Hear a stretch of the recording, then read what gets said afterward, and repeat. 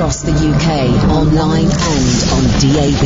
The wild man of late night radio, Iain Lee. Differently interesting nocturnal emissions from a legend of late night radio. On air and off the leash. The Late Night Alternative with Iain Lee on Talk Radio.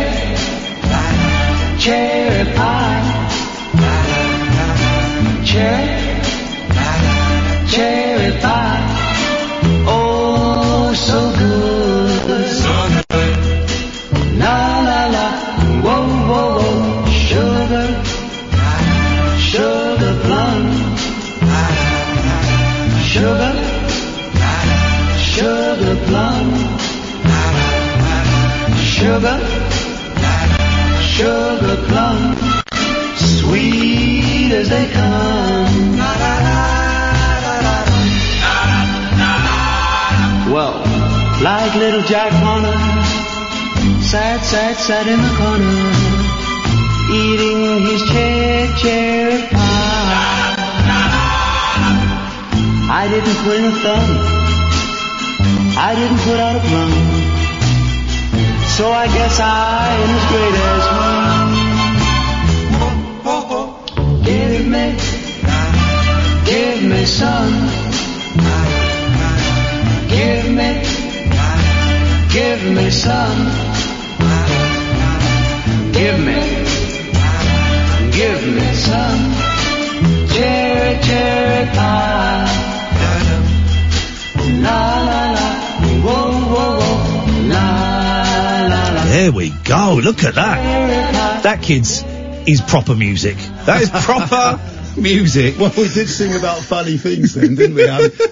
Pillows to cry on, kicking up leaves. Yeah. Pillows to cry on, kicking up leaves, blue suede shoes. I sang once about a pullover, so I'm singing there about cherry pies. Everything. Jess Conrad is here, ladies and Good gentlemen, evening. of course. I'm just going to move your microphone around ever so slightly. There we go. You get nice and close to that, sir. Yeah. Jess Conrad is here. Pop star.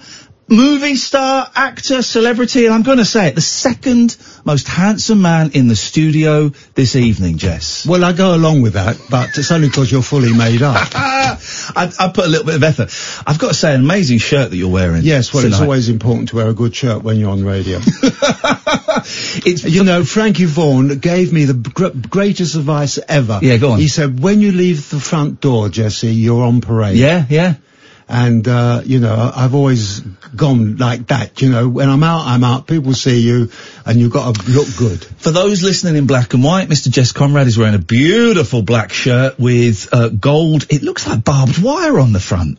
Yes, well, that was a famous film or something, wasn't it? So I'm heavily barbed wired up. Sending out a very tough image. But it could be anything, but it looks really lovely. And I've got jet black trousers on. Yeah, nice shoes. Black underpants, oh, you God. know, the jockey things.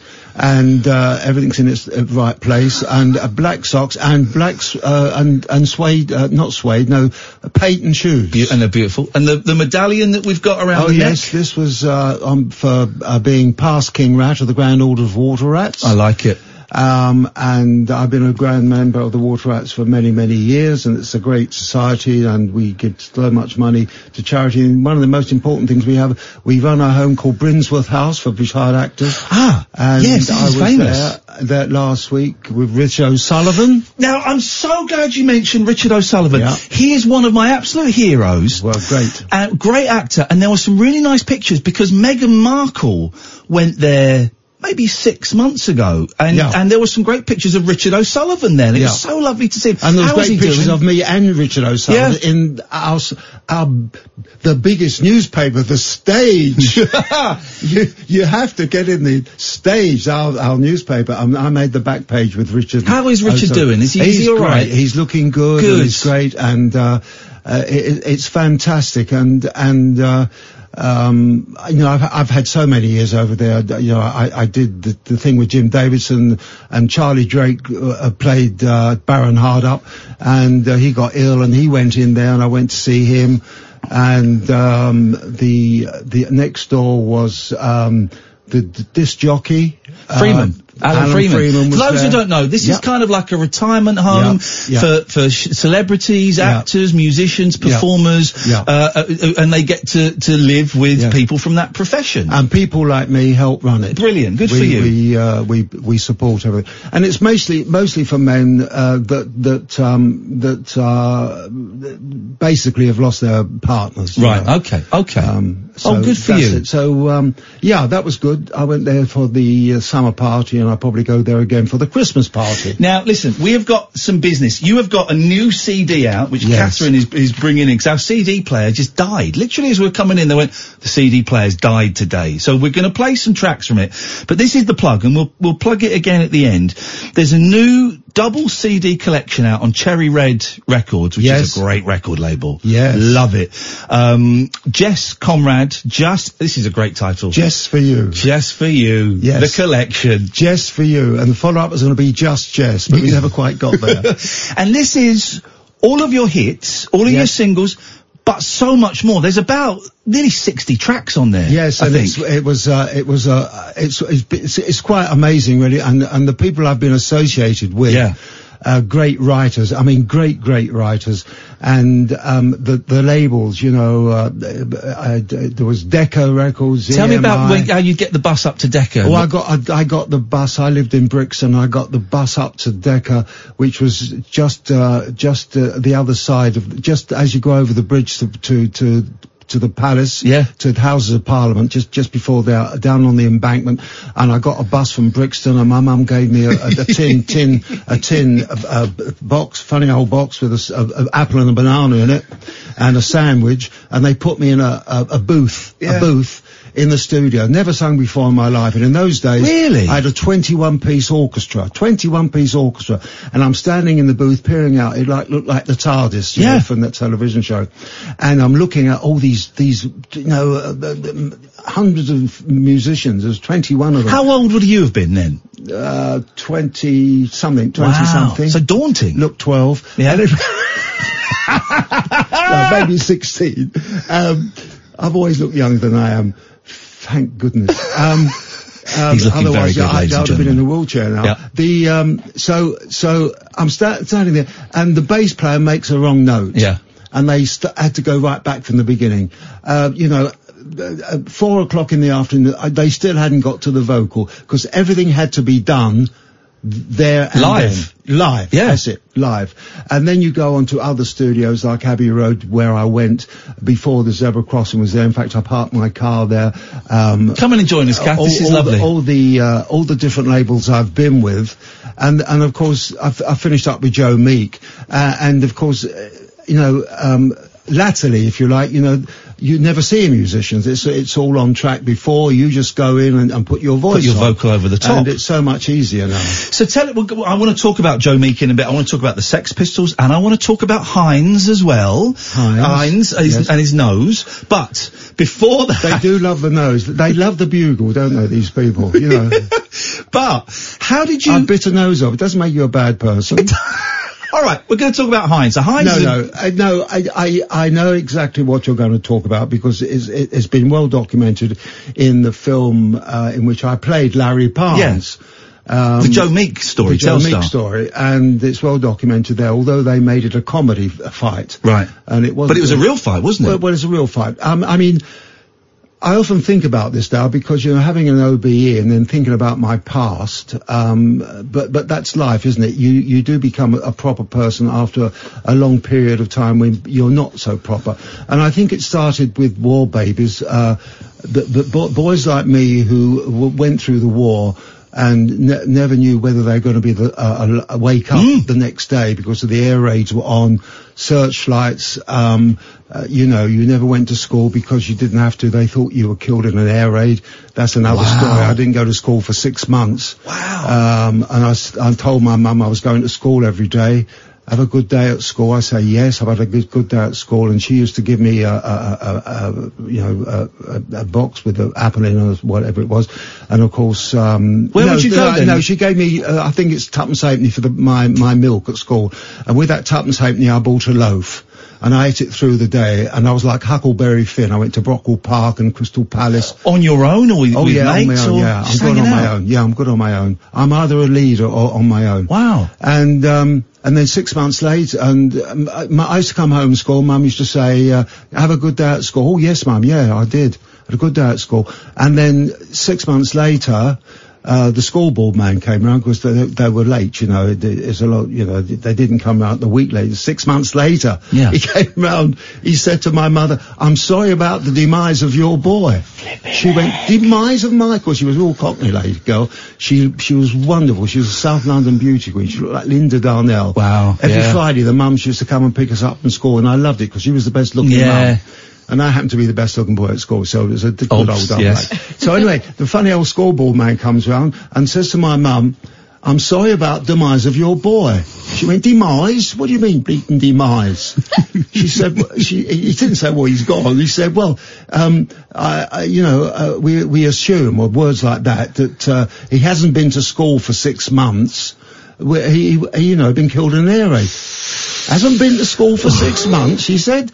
Sling your bleeding hook. He goes to school every day. So, Gerald, get down here. I want a word. Is that what she said? So actually, when I did come in, at 3:30 or 4 o'clock, have a good day at school, Jerry boy. She was like, oh yes, Mum. Did Fatty Arbuckle give you the cane? Because Fatty Arbuckle, the headmaster, used to drop his cufflinks. I used to bend down, used to whack me up the arse with his cane. Yeah. And then with a ruler on that part of the hand, on the knuckles, blood. Pure blood. In those days. So I said, yes, Mum. He said, you rascal. She says, have you not been to school for 6 months?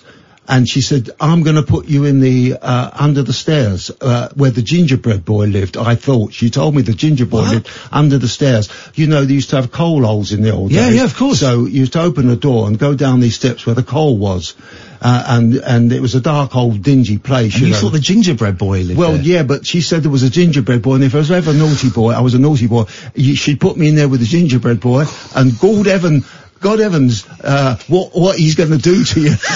He's going to gobble you up. What? So I'm shaking. Keep him out of the coal, isn't it? And she's shaking, and she puts me in the cupboard, and I stand there shaking, but he never appeared. No. And then she let me out. But, where were we?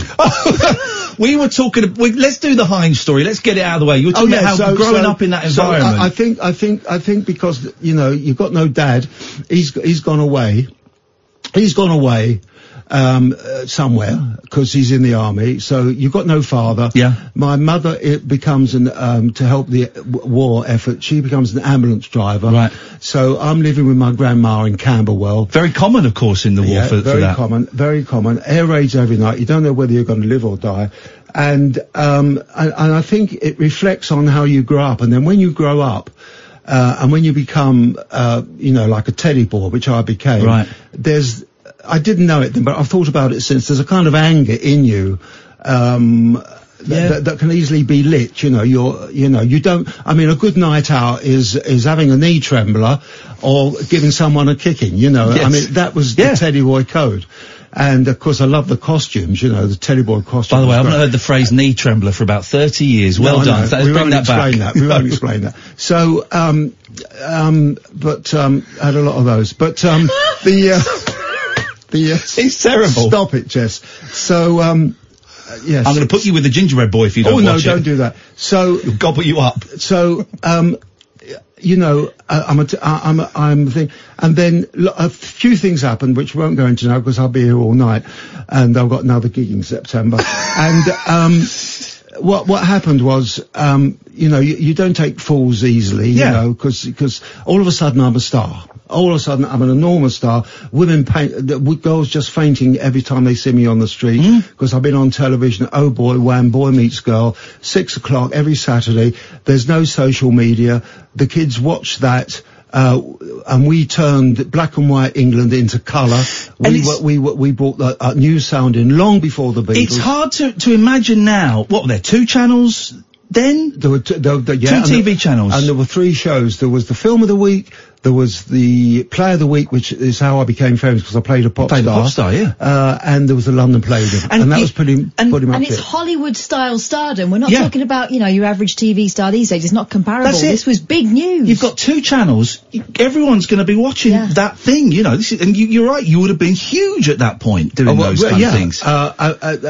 Yes, because what happened was, as a young actor, I had been in repertory I started off as a film extra, but that's another story. But I've been in repertory earning £7. I've been a film extra earning whatever it was a day, 15 quid a day. And then somebody came in and said a couple of words, and I said, I can do that. I said, no, you can't. That's a different union. That's equity. You're Film Artists Association. And I said, well, how do I become a member of equity then? You have to go into rep. So I went into rep in Aberystwyth and places for the same money that I was getting for 1 day's filming. That's why a lot of good-looking boys stayed film extras, because they didn't want to lose that money. But I was so ambitious. I knew I could do it. I knew I had charisma, and people looked at me, so I knew I could make it in the acting game. So unfortunately, we've got to go back to Heinz now. Do Heinz and get him out of the way, then he's done. We digressed a bit there. So I love it. I love your digressions. I've got all these, and I've become a star because I played a pop star on television, and I went to see Jack Good, who was much more important than Simon Cowell in those days. And he made me a pop star. But anyway, go back to Heinz. I mean, Heinz has never got so much publicity as this. And most people won't even remember the name Heinz. No, he was a Joe Meek boy. Yeah. And his hit was called, Just Like Eddie, a tribute to Eddie Cochran, who was a dear friend of mine, as they all were, of course, I don't know anybody that's not in show business, so it's not that I've got a lot of show business friends. That's the only friends I've got, I don't know the milkman, you know what I mean? I don't know ordinary people. But they think, he's always talking about stars. Well, that's all. They're your mates. Well, I only mix with stars. Yeah. They say, where do you drink? Some people say, where do you drink? So what do you mean, where do I drink? Well, where do you go for a drink? I don't go anywhere for a drink. I don't go down at the pub and have a drink. I only leave my house if I'm doing something. Yeah. And as Frankie Vaughan said, directly you go outside, open the door, you're on parade. So I'm always immaculately dressed, even for radio. Yeah, give a kick, have a look. Yeah. And I don't.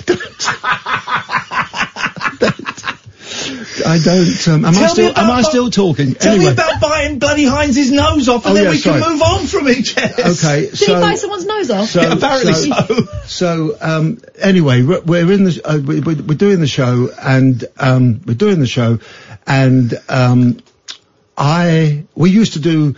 I used to have a dwarf bass player. I used to run through my legs, Okay, of course. So, why not? and it was a gimmick. The rock and roll was full of gimmicks. You put your foot out of the corner, stage left, and it's actually your roadie with your shoe on, or a replica of your shoe. Yeah. And then you actually come on from the other side of the stage. Right, brilliant. So it's full of, rock and roll is full of gimmicks. Yeah. It's full of, it's real showbiz. Yeah, even though we're funny old rockers. And so we're doing this show, and I jumped up on the amp.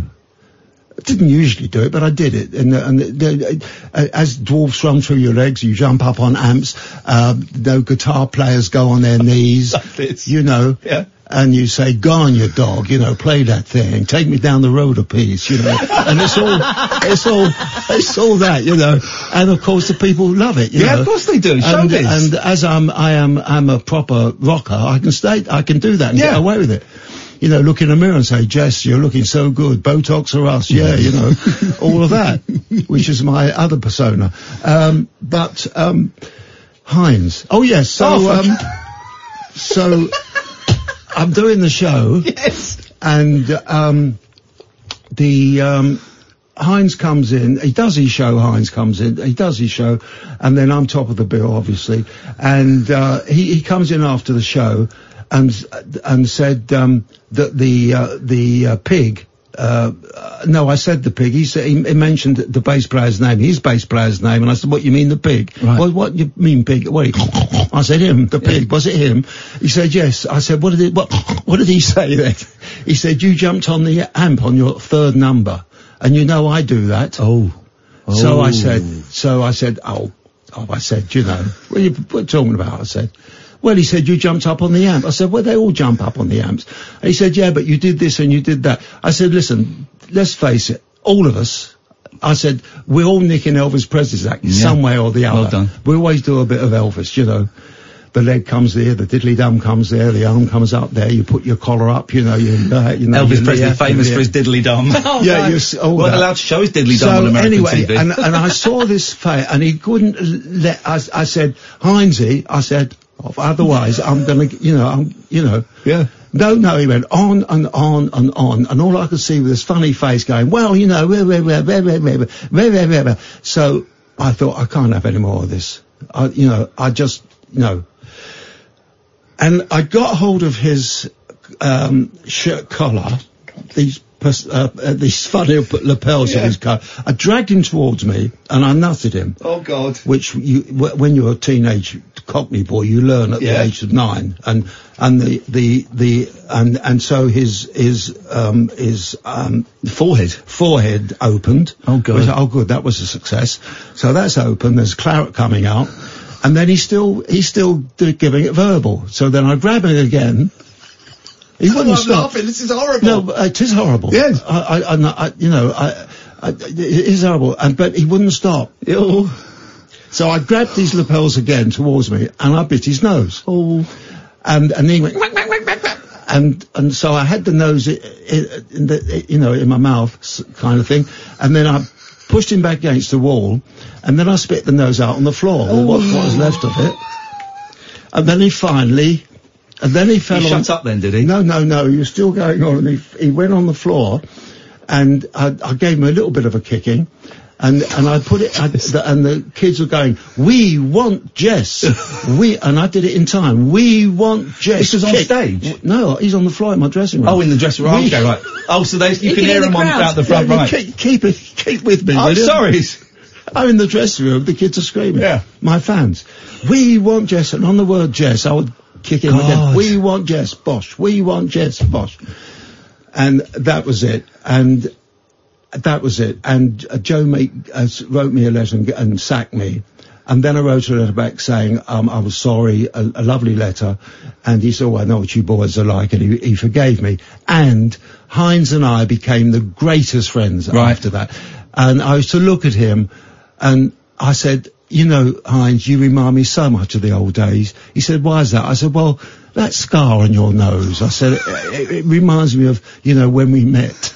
I found... But we did come, but honestly, I do regret it. That is what happened, and we did become really, really good mates. I'm glad you became friends. We've got Jess Conrad here in the studio, and I'm glad you did, because I found a really nice guy. We're big fans and friends of Eddie Large on this show. We've had Eddie on the show. I loved Eddie. I did panto with him. I bet. And played golf with him. Oh, he's such a nice man. We love him on there. And I found a great clip of the Little and Large show where it's all you lot. It's you, it's Heinz, it's Screaming Lord Sutch, because people forget that he was a singer. I think there's someone else. And it's just this great 15-minute, sketch and sort of little concert thing with all of you coming out and doing, and you come out all pompous and all full of yourself. When did I come out? Last? I think you did. Oh, yes, certainly I did. Otherwise I wouldn't have done the show. And, Wee Willie Harris was on it. Wee Willie Harris, that was it. I came out and did Johnny Be Good. Yeah. to a standing ovation. It's a great clip. It's on YouTube. It's a great clip, and I did panto with them. Jim Davison directed us up north somewhere, and I started playing villain. Then I played the sheriff. Right. The sheriff of Nottingham, and a very elf-flinish, and I remember once Jim got very upset because in the fight with the I'm the sheriff, and the fight with Robin Hood should win. Yeah. And this particular night, I had people in. We know where this is going. So Robin Hood got stabbed. Can't even look at him. And he had to fall down and pretend he was dead. So Jim said, "Why did you do that?" I said, "I had people in." I've got people in. Listen, let's take a quick break. Amy, let's play the ads. When we come back, can we come back to track 26? Lock Up Your Daughters, please, because I really want to hear that. We've got Jess Conrad in. This is the Late Night Alternative. Iain Lee, Catherine Boyle, weeknights from 10 on Talk Radio. The Late Night Alternative with Iain Lee on Talk Radio.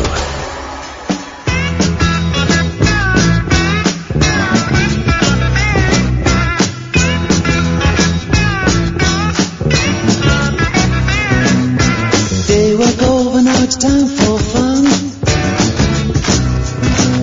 Been waiting all day for the nighttime fun. You're all dressed up and you're looking fine. Ain't got no worries on your mind. So mama, lock up your daughters, turn down the light. Jess is coming here tonight.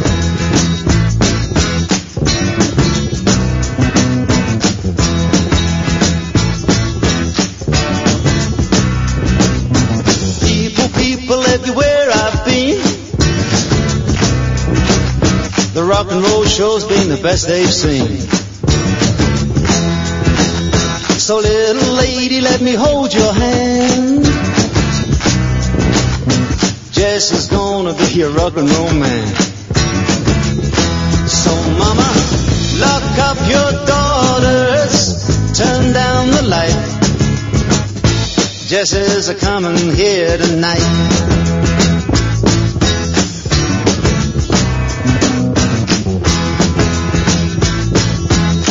Let's rock a piece.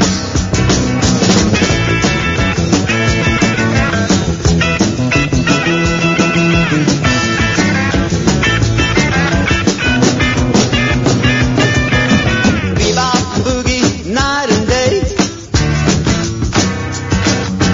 Rock and roll is here to stay. Come on everybody and clap your hands. Get up and join Jess's Good Time Band.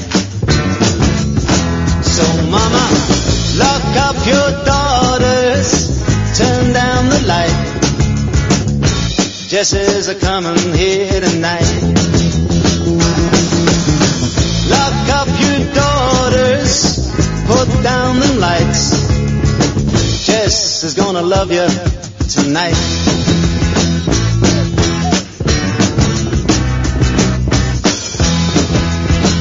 Here we go. Jess Conrad, you old horn dog. My goodness I like that me. because I wrote it. Do you get more money now? And you said you liked the guitarist. That was Junior Campbell of Marmalade. Oh, great! And it was made by a conglomerate of us all mates. Dave D was on that, of Dave D. Dozy Mick. Easy for you to remember. I know, he's my best friend. Then and Junior Campbell. He arranged the whole thing, and it originally went out under the thing of Men. We were called Men. Was the name, wasn't it? That was the little group we called the Men. It's on the new CD, Jess for You, Jess Conrad, the definitive collection. It's a double CD. It's on Cherry Red Records, which is a great label. Go and look at their website when you're ordering this. They've got some great stuff. There's over 60 tracks on it. Now it says in the booklet's incredible as well. And it says in the booklet, Jess Conrad, he once sold flowers from a stall at London's Marble Arch. Is that true? Yes. Was that the job? Yeah, that was a job. Yeah. That was a job. And, I had a lady, women play a big part in my life. A lady used to come and, and buy flowers from me. Yeah. And said that, you know, I was, well, I know, which is something like, you're the best looking flower boy I've ever seen, something like that. And we got talking and stuff, and she paid Knee trembler? Pardon? Knee trembler? Anyway,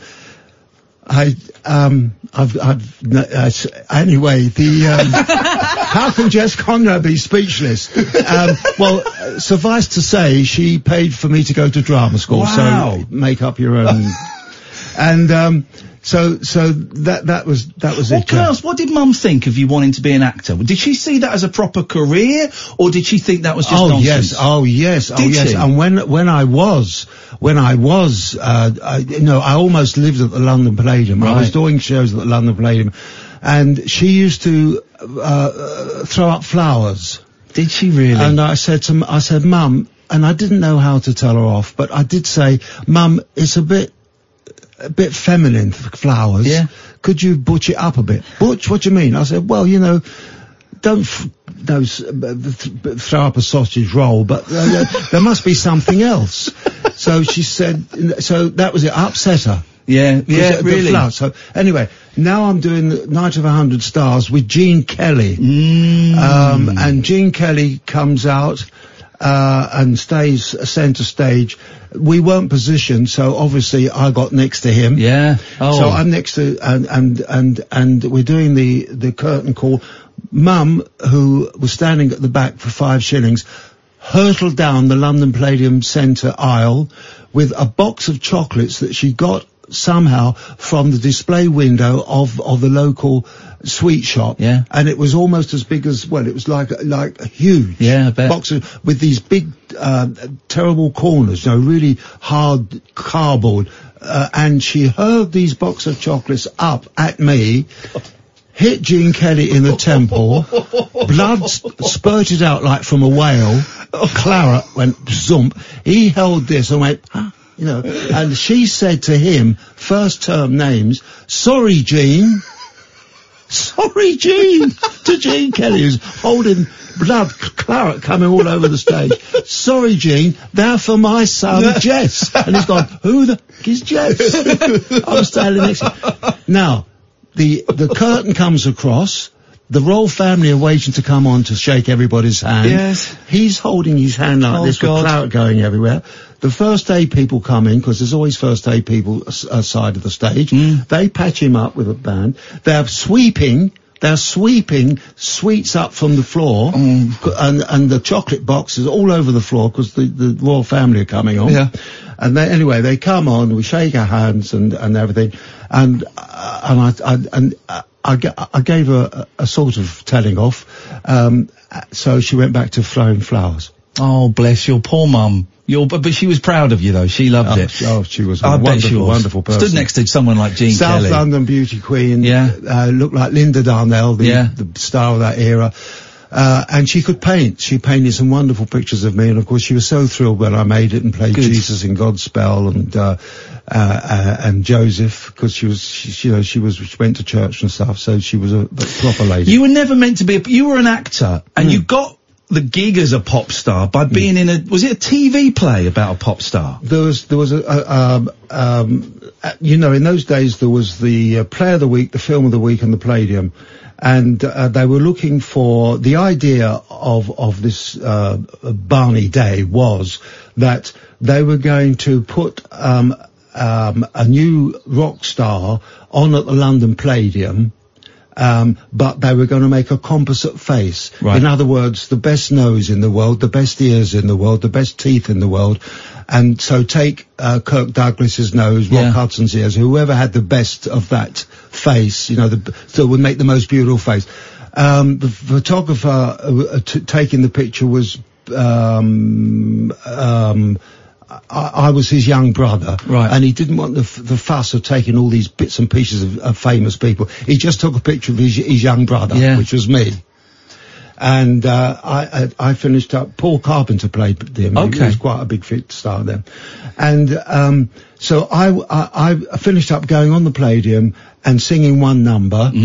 And and they even dubbed my voice. There was a singer then called Gary Mills, had a hit called Look for a Star. Right. So they used his voice, and 4 weeks after that I was the biggest rock star in England. Isn't that incredible? So it's amazing. So I went to see Jack Good, because that weekend, the show was on the Friday, that weekend the papers were full of it. Who is Barney Day? You know, and the kids went, because there was no social media then, you know, and they'd seen something that they liked. And the press went mad. Who is Barney Day? They hooked onto this thing, you know, and it was actor called Jess Conrad, you know, Bubba, which is another story how I got the name. So I went to see Jack Good, and I hunted him down, and he was in a church hall in Chiswick. And Jack Good was a huge producer. Bigger than Simon Cowell. Yeah. Bigger than Simon Cowell. Was it 6'5" Special? Yeah, was that one of his? Very, very plummy voice. Yeah. You couldn't get anywhere near him. Right. He was more difficult to get hold of than Simon Cowell. Yeah. He was top man. Very educated, Toff's accent, but lived and breathed rock and roll. Yeah. He gave everybody their image. He said, anyway, when I went to see him, I went in this room, in the hall, and there was, you know, Eddie Cochran, Gene Vincent, all these big rock and roll stars, and I walked in, and he looked up, because, you know, when I walk in anywhere, they do stop, you know. It's one of the funny things I've got, I suppose. Well, they're worried you're going to bite their noses off. That's the thing. Everyone puts their hands over their hooters. Stop it, I've lost track of the plot now. You walked in and there's Eddie Cochran and Gene Vincent. So, yes, so I walked in, and he said, no, stop. And I said, what do you want? I said, oh, I'm sorry. I said, I'm just, he said, I know who you are. Everybody knows who you are. Yeah. What do you want? So I said, well, I'll talk to you. So, and he dismissed. He said, oh, we'll call it a day, boys. He said, and Eddie Cochran and Gene Vincent walked past me. Oh, never duck, you know, they walked past me. And, he said, no. I said, well, you know, I said, he said, everybody knows who you are. He said, the press have gone crazy. And I said, yes, I thought perhaps I could compare one of your shows. Mm. He said, can you sing? I said, no, I can't sing.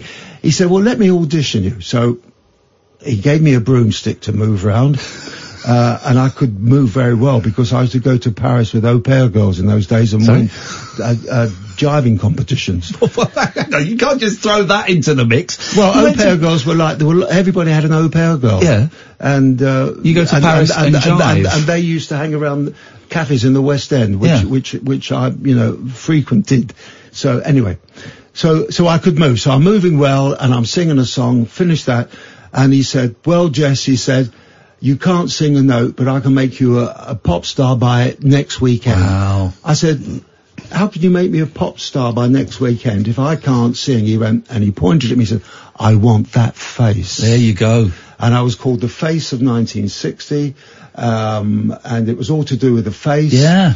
And I went on his shows, and I was voted England's most popular singer, by the New Musical Express.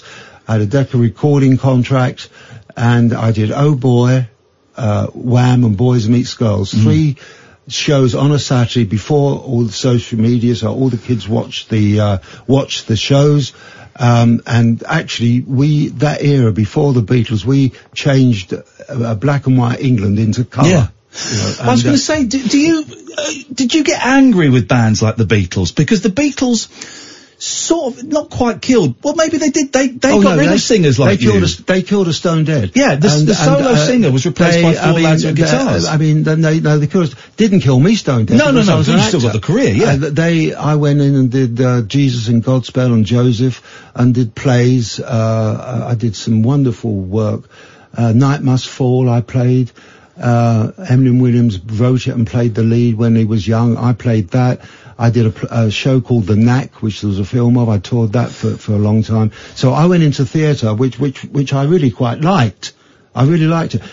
My thing on the Beatles were they were great, but they were so in contrast to us. They were scruffy. It was a different look altogether. Yeah. You know, to come on at the London Palladium, for the Variety Club show of the year, the Royal Command performance with John Lennon with a Durex on his shoe. You know, did he? Yeah. Wow. Walked on with a Durex. Was that the Rattle Your Jewellery Yeah, that was the whole thing. And of course, in those days, you couldn't be married.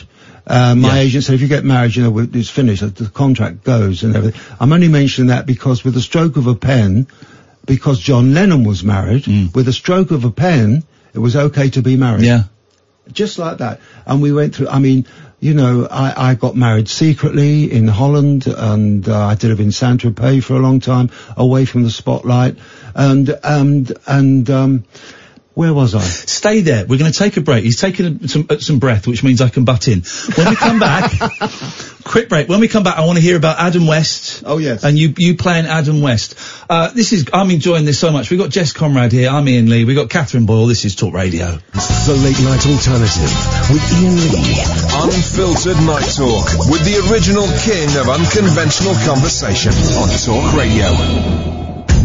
This is the Late Night Alternative. Hello, Catherine Boyle. Hello, I'm looking at pictures of Jess Conrad. We don't need to, he's there. I know, but it's such a nice pastime. No, I've got this, the Jess For You double CD. Yes. Cherry Red Records. And it's got a picture of you here holding a gun, and it says, audition for James Bond, 1968.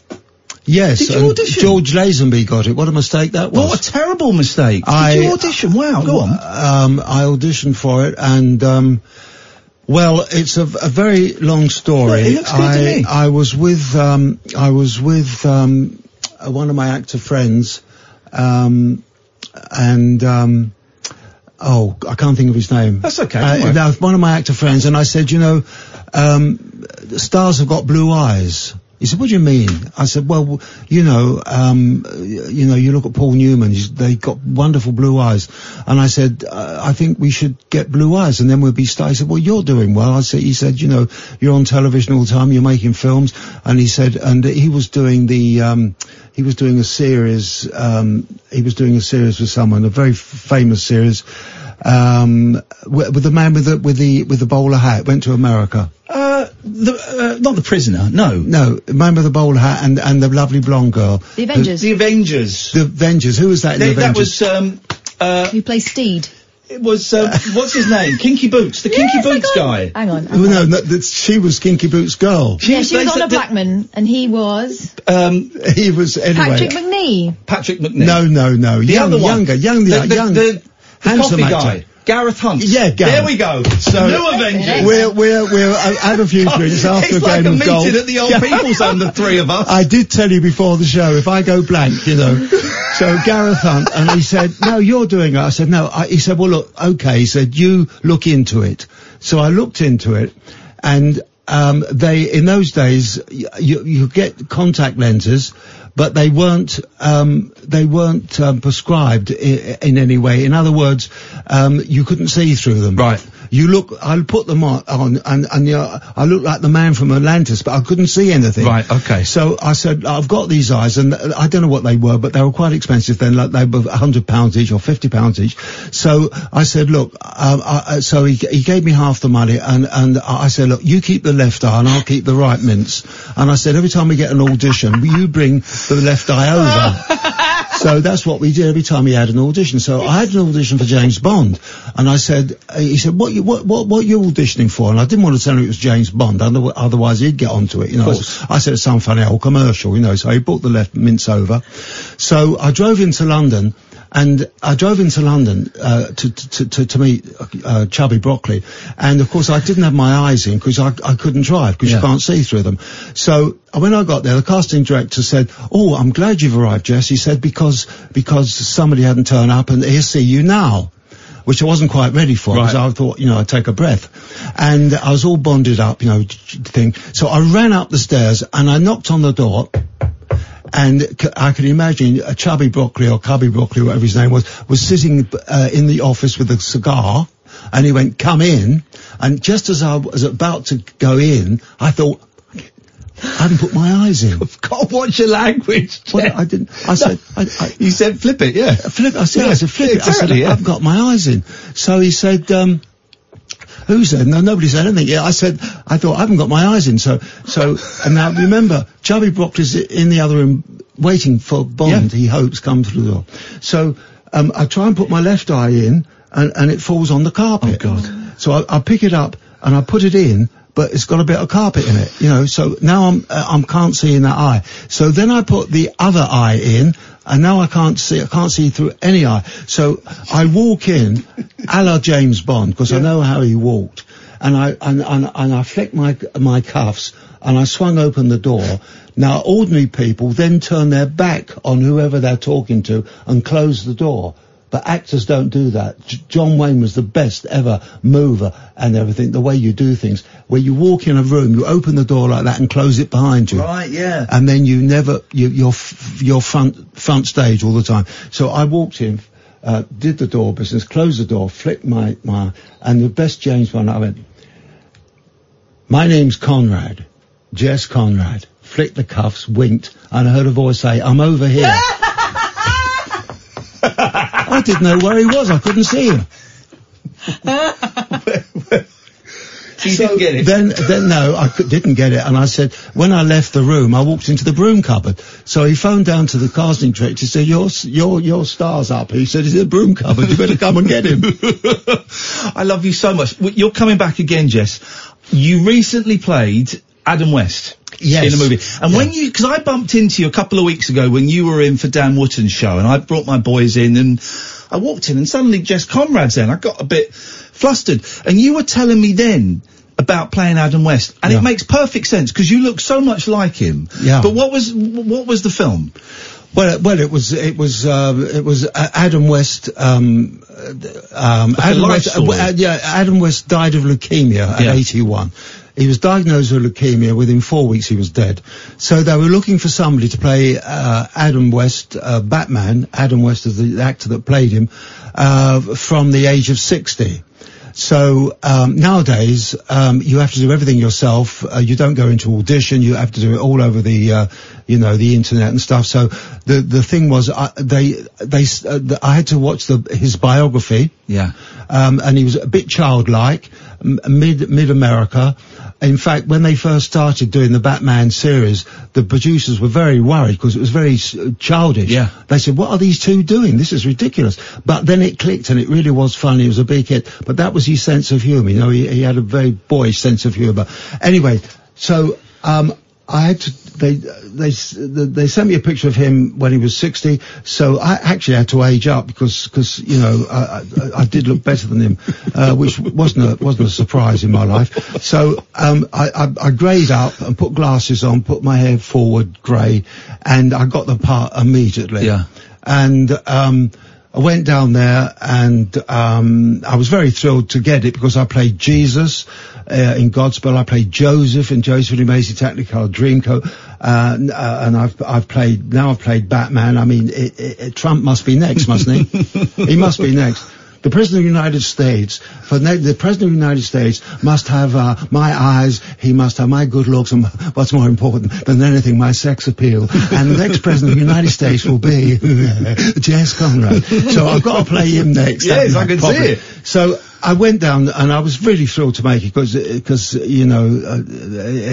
a famous person, and I did look. And when I walked in, the director was so thrilled, and the wardrobe master gave me the costumes, and they were fine. And then he gave me these Chelsea boots, which, Chelsea boots. I've got a pair of Chelsea boots. I love them, yeah. You still got them? Oh, I've still got them. They must pan a bit. And they're with the elastic sides. Yeah. So, but I've got size 11. I'm size 11. And he gave me size 10. Yeah. And I got size 11. We all know what that means, Jess. We all know what that means. Anyway. So I've got size. So I've tried to put these. I get the best out of everything if I can. What does that mean? No. So I've tried to put these. I tried to put these boots on, and I put them on, and they were agony. And I said to the wardrobe master, I said, "These are agony. I can't walk about in these." He said, "Don't worry, Jess." He said, "Every time you do a scene, I'll come and take your boots off." And I said, "Okay, if that's where we are, if you can't get in," because he insisted I wear these Chelsea boots. So we did that. That's what we did. I took boots off, rested. He came. We come to the last day, and I do the scene, I'll get ready to do the scene, but we can't find the wardrobe master. He's gone AWOL. Now, in the old days, as you probably know, you could have asked the tea lady or the third assistant to take your boots off, but you can't do it because of the unions. Nobody will touch your boots. No one. So I'm there and I'm saying to the director, they're looking for him. Where's the wardrobe master? He's not there. He's not there. So the director said, look, you want to get finished today. He said, why don't you'll have to get in bed with your boots on.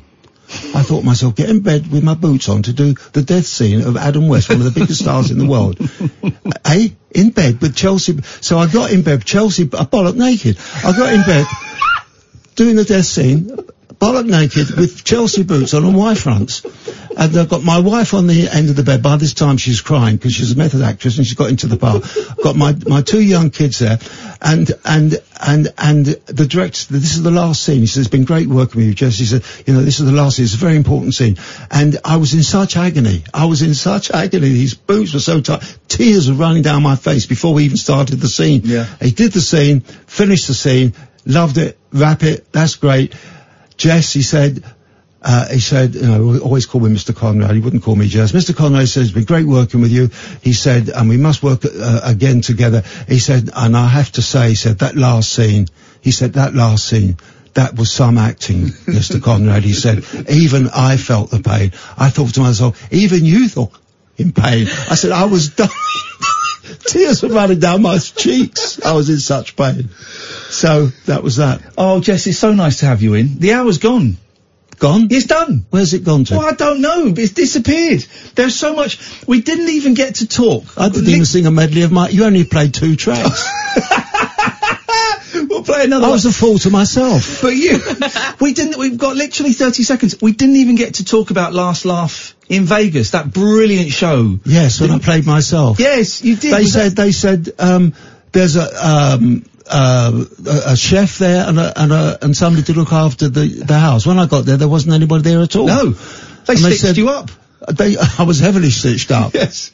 But in the end, I just played myself and it kind of worked, Was it fun to do? It was a great show. Yeah, it was great fun. We're great mates. We all got on very well together. For those, we talked about it a lot on this show. Cannon and Ball, we were obsessed with it. Cannon and Ball, Kenny Lynch, Bobby Crush, Anita Harris, Sue Pollard. You went to Las Vegas. The thing is, we're all good friends, so we had a wonderful time. And, of course, when we were there, and we only had 3 days to put that show on, and it was very important that we kept at it. And of course, the gunman killed all those people. We woke up that morning. We were there, and they said, what are we going to do? Nobody's working. And you don't have to work because it's in everyone's closed. It's nobody's around, but we can rehearse if you want to. And then the old saying, because we had to do it, because we had we said the show must go on, so we rehearsed. Yeah. I mean, the American kids didn't come in, but we rehearsed because we just had to, and it was very, very strange because when we got to the rehearsal studio, you could actually see the hotel where it happened. Wow. It was a terrible, terrible time. Yeah, it must have been incredible. It was an amazing series. We had Tommy Cannon on, of course, who told us about it. Tommy Cannon, Cannon and Ball were so funny in that programme. They were. I would like to I'll give all of you Tommy, guys a show. Yeah. Tommy! And to get out of his way, Tommy used to sunbathe every day, and I said, "You're mad sunbathing in this weather." And I love the sun. Yeah. But I think he used to do it because Tommy used to make it. Put the kettle on, Tommy. Eggs and bacon. He phoned his wife 20 times a day, and poor Tommy was doing eggs and bacon all day long. So he went out and sunbathed, and I told him not to. And the last day, he got a funny thing on his head, melanoma, Oh, blimey. Done it now. You've got a bit of skin cancer, but you've got a bit of skin cancer. I told you not to do it. Listen, we're out of time. There's a great double CD. Okay, it's gone now. But please be quiet now, Mr. Conrad. Please, sir. OBE. There's a great double. Big head. There's a great double CD just for you. Old time Buckley's Entertainer. I'm ignoring him now. Jess Conrad. It's on Cherry Red Records. I thoroughly recommend it. It's a beautiful little package. So nice to see you, Jess. For collectors only. Please come in again, man. That's everybody. Because it makes it. We get paid the same, and we do hardly any talking. You must be thrilled to have a real star on your show, and I'm so thrilled for you. I am. He's coming in after you go. Now, I'm teasing. I'm teasing. Right, we'll be back. Kenny Lynch. We'll be back without Jess. Bobby Bob. After this is Talk Radio. The Late Night Alternative with Iain Lee On Talk Radio. We have ways of making you talk.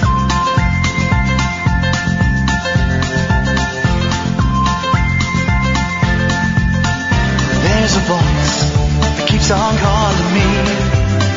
Down the road is where I'll always be.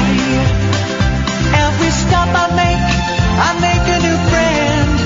Can't stay for long, just turn around and I'm gone again. Maybe tomorrow I'll wanna settle down. Until tomorrow I'll just keep moving on. Down this road that never seems to end. When new adventure lies just around the bend. So if you wanna join me for a while, just grab your hat, come travel light, that's old style. Maybe tomorrow I'll wanna settle down. Until tomorrow, the whole world is my home. So if you wanna join me for a while, just grab your hat, come travel light, that's old style. Maybe tomorrow I'll wanna settle down. Until tomorrow I'll just keep moving on.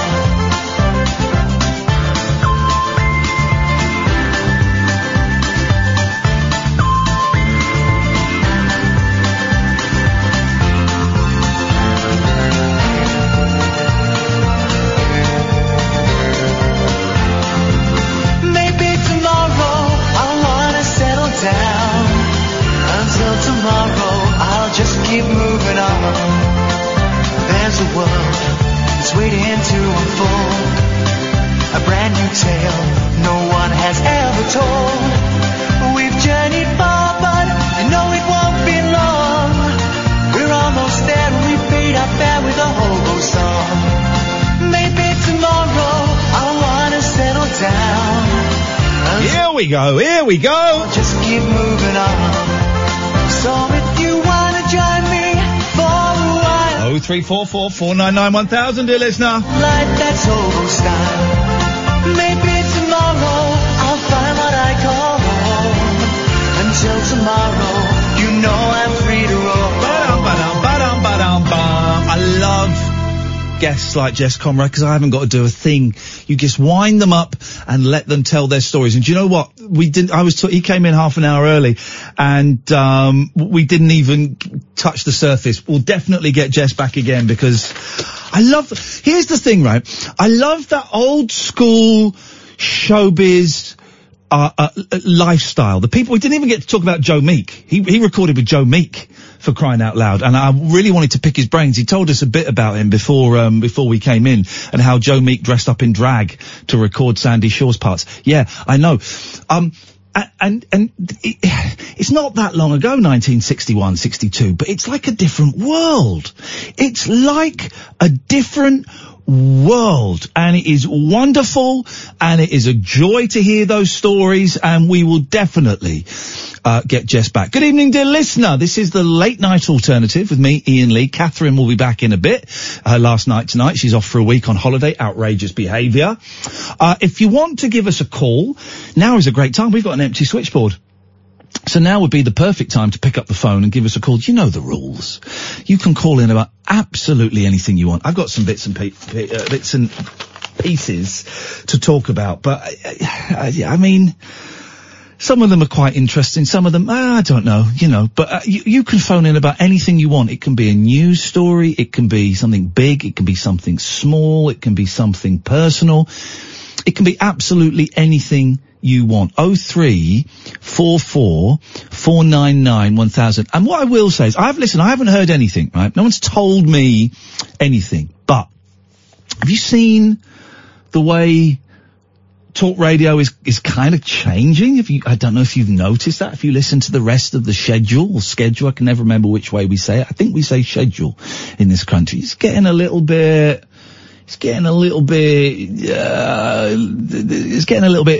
Tommy Robinson rebel rousing. It's getting a bit significantly right wing. And listen, no one has told me anything. My listening figures are great. They're the greatest they've been for a long, long time. But Catherine and I have talked about this kind of, and we do think that we stick out like a right old liberal sore thumb. Do you know what I mean? And we're not particularly left or liberal or anything like that, but we kind of stick out. You know, when you've got Julia Hartley-Brewer and Mike Graham and all of these people that are certainly, you know, to the right of Genghis Khan.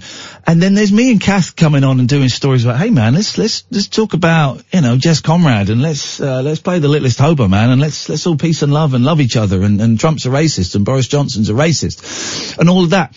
And I do kind of think, and it's partly my own insecurities, you know, I'm a very insecure person, but you do kind of think, well, when the contract comes to an end in March the 20th, 2020, that'll be 4 years. That'll be I think the longest gig I've ever had at one radio station. Are we still going to be here we've got August, September, October, November, December, January, February, March. That's 5, 6, 7, 8 months. That's 8 months. Will we still be here? I don't know. I'm hoping that they like us sticking out, like a sore thumb, but they might not. What I'm trying to say is, in a roundabout way, is use it or lose it. You know, this show may not be here early next year. I don't know. So, phone up. Don't tweet me next year and go, oh man, really miss your radio show. I wish I'd phoned in. Don't send me those tweets and those emails, because they ain't no good to nobody.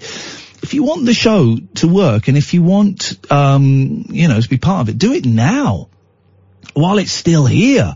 0344 499 1000. And here's a weird thing. Kath, as I say, is away tomorrow, and is away the rest of this week and next week. I haven't done a solo show for ages. I don't know if I've done a solo show in a year? I don't know. So I'm getting quite nervous. Even sat here these 10 minutes without Kath, while she's off making sure Jess Conrad doesn't steal anything. Even this feels a little bit weird, and a little bit vulnerable. And part of me is thinking, do I remember how to do this? Listen, I'm sure it'll be all right, and I'm sure it'll come back. But it feels very naked and exposed, being sat here on my own, having not done a show on my own for ages. I think that within the year, and boy oh boy, hasn't a lot happened in the last 6 months for me. You know, so much has happened. So what I'm saying is, for God's sakes, I am actually cacking myself a little bit. Please, for the love of all that is good and holy, phone in. Very simple. We don't really grill you about what you've called in for. You'll speak to Amy tonight. She will take your name and number and will call you straight back. You don't even get asked what you want to talk about. You just come on. Don't swear. Don't be libelous. We've got a 7-second delay. I should say, a swear may have gone out during Jess Conrad. It may have gone out during Jess Conrad. Just log that I'm saying this at 12 minutes past 11, please, Amy. A swear may have gone out during Jess Conrad. If it did, I apologise, of course. Never what this show is about. And, I wasn't sure. I thought it hadn't. And then afterwards someone said, oh, maybe it did. So if it did, I'm really, really sorry. It's not what the show is about. And I apologise. And hopefully you'll accept my apology. Right. Onwards and upwards. Let's not, you know, be a dick. 0344 499 1000. Let's go to Christina. Good evening, Christina. Hello. Hello, Christina. I am, how am I? I'm all right, actually. I'm in a really, really good place, but I'm dealing with someone who is being I'm dealing with someone who's making me very, very angry. Okay. And I'm powerless over what they say and what they do. And I'm having to stick up for myself against this person, which I don't think I've ever done. And it's making me very anxious. And I'm being deliberately vague because I don't want to launch, I don't want to say who it is or even hint at who it is. But it's, today I've just been engaged in a conversation on text that, and even now thinking about it, Christina, talking about it, I can feel a knot in my stomach. Oh gosh, just rising. I get that, yeah. Go on, what's happened to you then? I've just had a pretty stressful conversation. I've just tuned in and I've just caught up on the fact that it's about, other people not calling in. Like you say, it's like, the regulars that call in. Yeah. But I've been spreading the word. I didn't finish what I was going to say yesterday. The tattoo artist. Oh, go on then, finish it. Well, so the tattoo artist. Yes. They're all about you. The what? He's 22. He's a youngster. He's a big fan. He listens to your show. Yeah. So I said, call in. Hang on. I forgot what we were talking about. What tattoo artist? Oh, do you remember when I was trapped in the bathroom? Were you trapped in the bathroom, or were you just hanging out in there? Awkward. What was going on? I've got to be quiet because the neighbours. Okay. And, Okay. Yeah. But I bought tickets for your show, by the way. Which one are you coming to? The one in Bath? The London one. Oh, the film. The one where I said I couldn't come because I got Pet Shop Boys, and I thought, sort yourself out. Hey, you're going to come and see my cousin Vinny. Oh, well, you'll have a right old laugh. Make sure you come and introduce yourself, Christina. I will. Beautiful, lovely. Yeah, look out for my teeth. I will. Your teeth. No, I've got big white teeth. Well, there's you. Well, this is the thing. There's you coming. I know there's a woman as well coming who posts nudie pictures on Twitter. It's not me. No, I know it's not. Oh God, I know it's not you. But no. But there is one where I've got Jodie Marsh on a picture with protein shakes over hers, and one quite small, so I put pill bottles there. So picture of me on Twitter like that. Wow. Okay. Well, it's going to be September the 14th. We're showing my cousin Vinny at 2 North Down in London. So I'm rallying up the troops. That's what I mean. For you just saying, like, people not calling in. Do it. Thank you. Anyone I talk to, I tell them the show's amazing. It's really helped me out, and yeah. Thank you, Christina. We appreciate the support. You know, we're a strange little silly cultish show. I know, but I love Strange and Silly. Good. And that's what I tell to other Strange and Silly people. Me too. I love Strange and Silly, and I don't get why more people don't love Strange and Silly. I don't get it. I know. Well, we're the fantastic minority. Okay. Well, Christina, do you feel that you have finished it? What, the call or live? No, not live. Jesus Christ, no. The call. Possibly, yeah, or is there more? If there's, I think I have. Do you want? Well, then go on. What else do you want to say? I don't know. I'm a bit boring, innit? I don't know. Shut up, are you boring? What are you talking about boring? I'm not really. No, I've had a really tough day, and I think I told you about my mum and the inheritance and all that kind of jibber jabber. Yeah. Oh gosh, I don't know where I'm going now. Don't let it fall down like this. You can do this. Go on. What is there? Is there something? It's better than the Samaritans, this. Well, we don't mind doing those kind of calls. Are you all right? You sound a little bit confused and a little bit. I'm saying paranoid, but I don't mean that as an insult. Yeah. Oh no, I just worry about what people think. Yeah, paranoid. Well, I don't know. Paranoia implies that it's imagined, and I don't mean it. I don't want to sound like I'm saying you're imagining something. It may be something that is completely real. Yeah. Oh gosh, I don't know where to start. All right. Well, listen, you know you can call us up anytime and you can say anything. Well, I clearly do, don't I? I pretty much call you up every day now. Good, wicked. That's the way it should be, Christina. That's the way it should be. Yeah, I know, but I need to raid the troops and get other. Don't you worry about it. Listen, I'm rallying troops. You just rally yourself and look after yourself, all right? Yeah. All right. Listen, I'm going to I'm looking forward to meeting you. I'm looking forward to meeting you too, Christina. It'll be nice to see you, okay? Yeah. All right. Take care. All right. See you later. Bye-bye.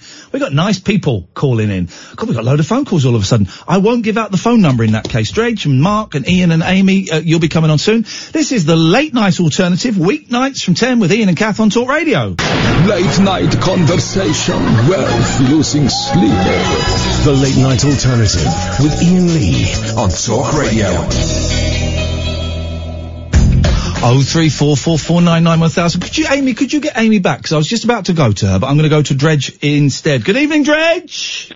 Good evening to you. Yes, it's nice to wobble the old throat sometimes, isn't it? Wobble the old larynx. That's what it's all about. Hey. You, the Rocksteady crew, show 'em what you do. Make a break, make a move.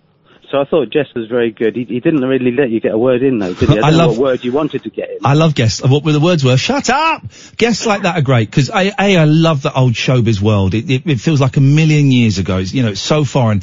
B, I get paid the same amount of money for doing about 15 words an hour, which is great. What a nice man. I really enjoyed that. He should have like a showbiz hour or something. Yeah. I mean. Oh, God, totally. Because I wanted to ask something, but I thought he's going on. There's no way I'll get a word in myself, But he apparently was in Space 1999. Oh, I didn't know that. Ooh, I didn't know that. See, stuff like that I like.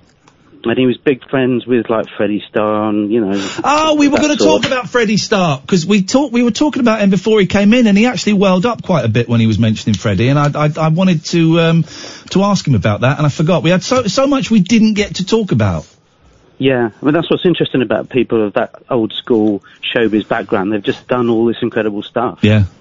So there's no way you can get it into an hour. No. But what I was going to ask was, are you still putting this book out? The book is happening. Do you remember the book? Yeah. For those who don't know, it's a book of transcripts of, I was going to say some of the best bits of the show. It's not. It's some bits of the show that you, dear listener, have transcribed for us. There's a guy talking about masturbating in a disabled toilet. I'm sorry, but it was a phone call. There's loads of stuff. And we've been working on it for ages, and Kath had to kind of edit it and tidy it up because the guy that we paid in India did a really crap job. Actually, he was in Pakistan.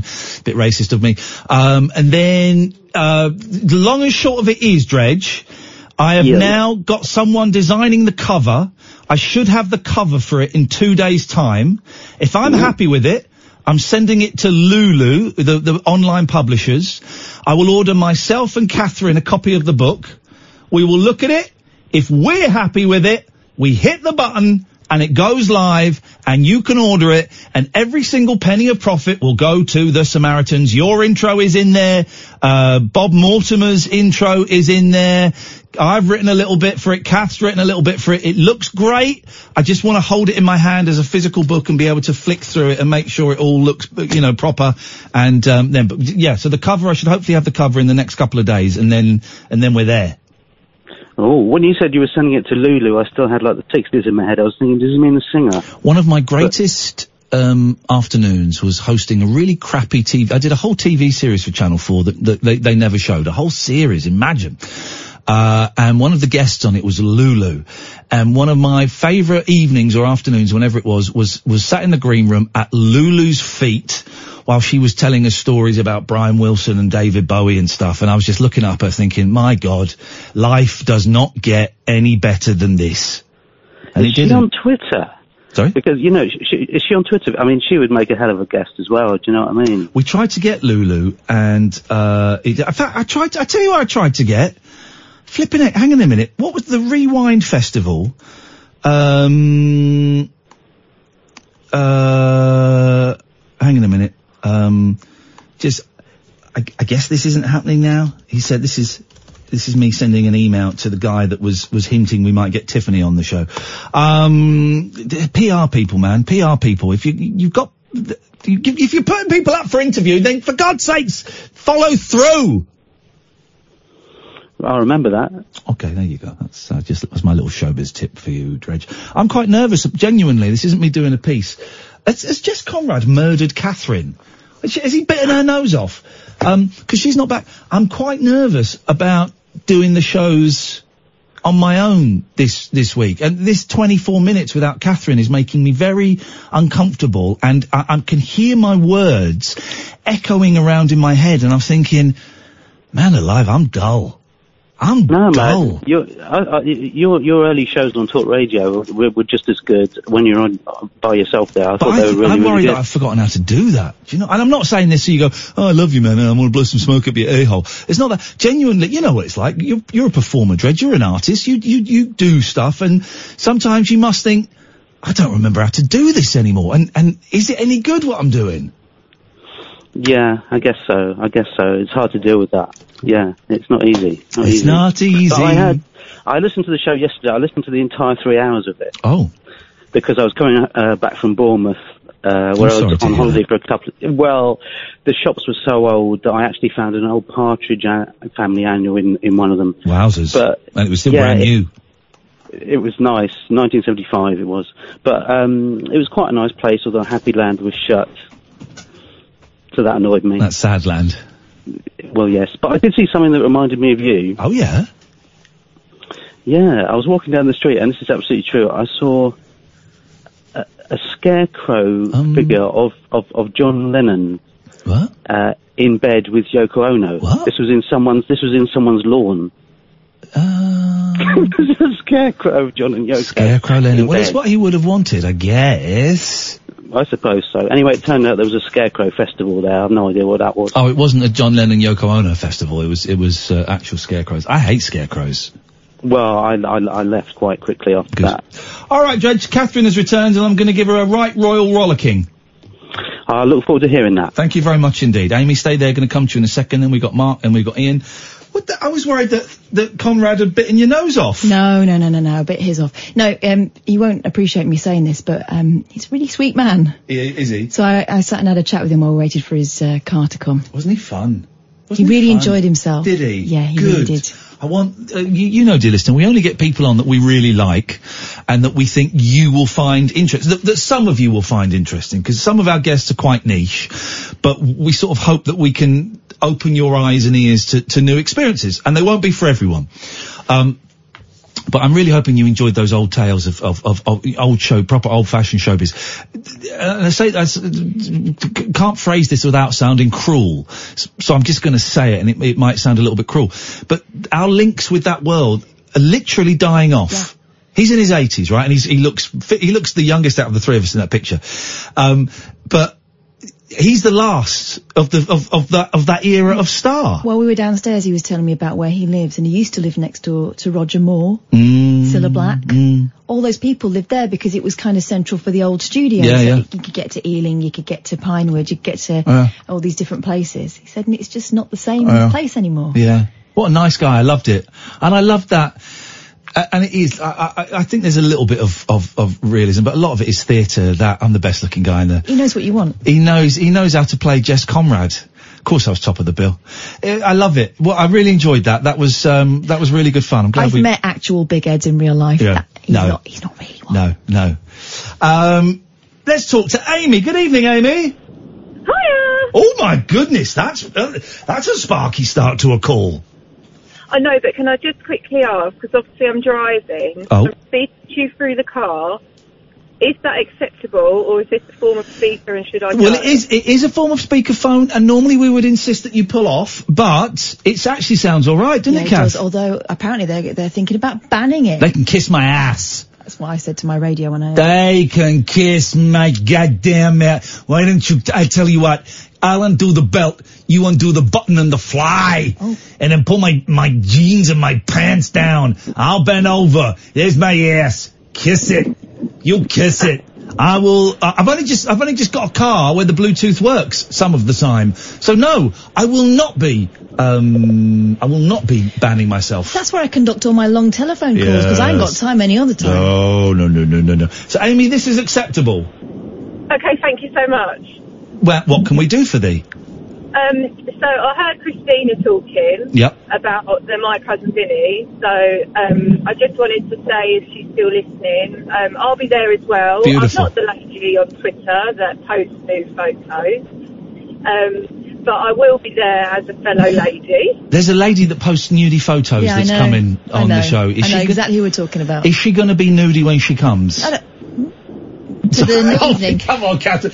Listen, when you're making innuendos that I take a second to get, we've gone too far. I shouldn't think so. Okay. I mean, nudies aren't nudie all the time, are they? I don't know. But we're showing My Cousin Vinny, September the 14th.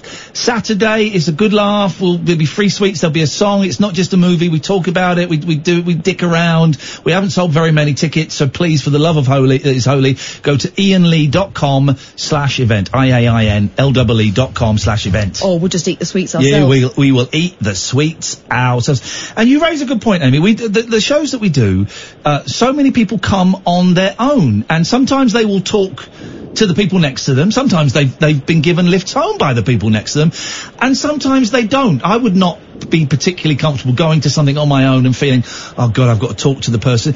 Some people just come on their own and they stay around and meet us at the end, or they sneak out at the end, and that's all good. Sometimes the only interaction they have is when they pass the bowl of sweets around, and that is cool. You don't have to talk to anyone. That's it. No one's forced to take part. It's a fun evening, and it's this is what our evenings are for the socially awkward. Yeah.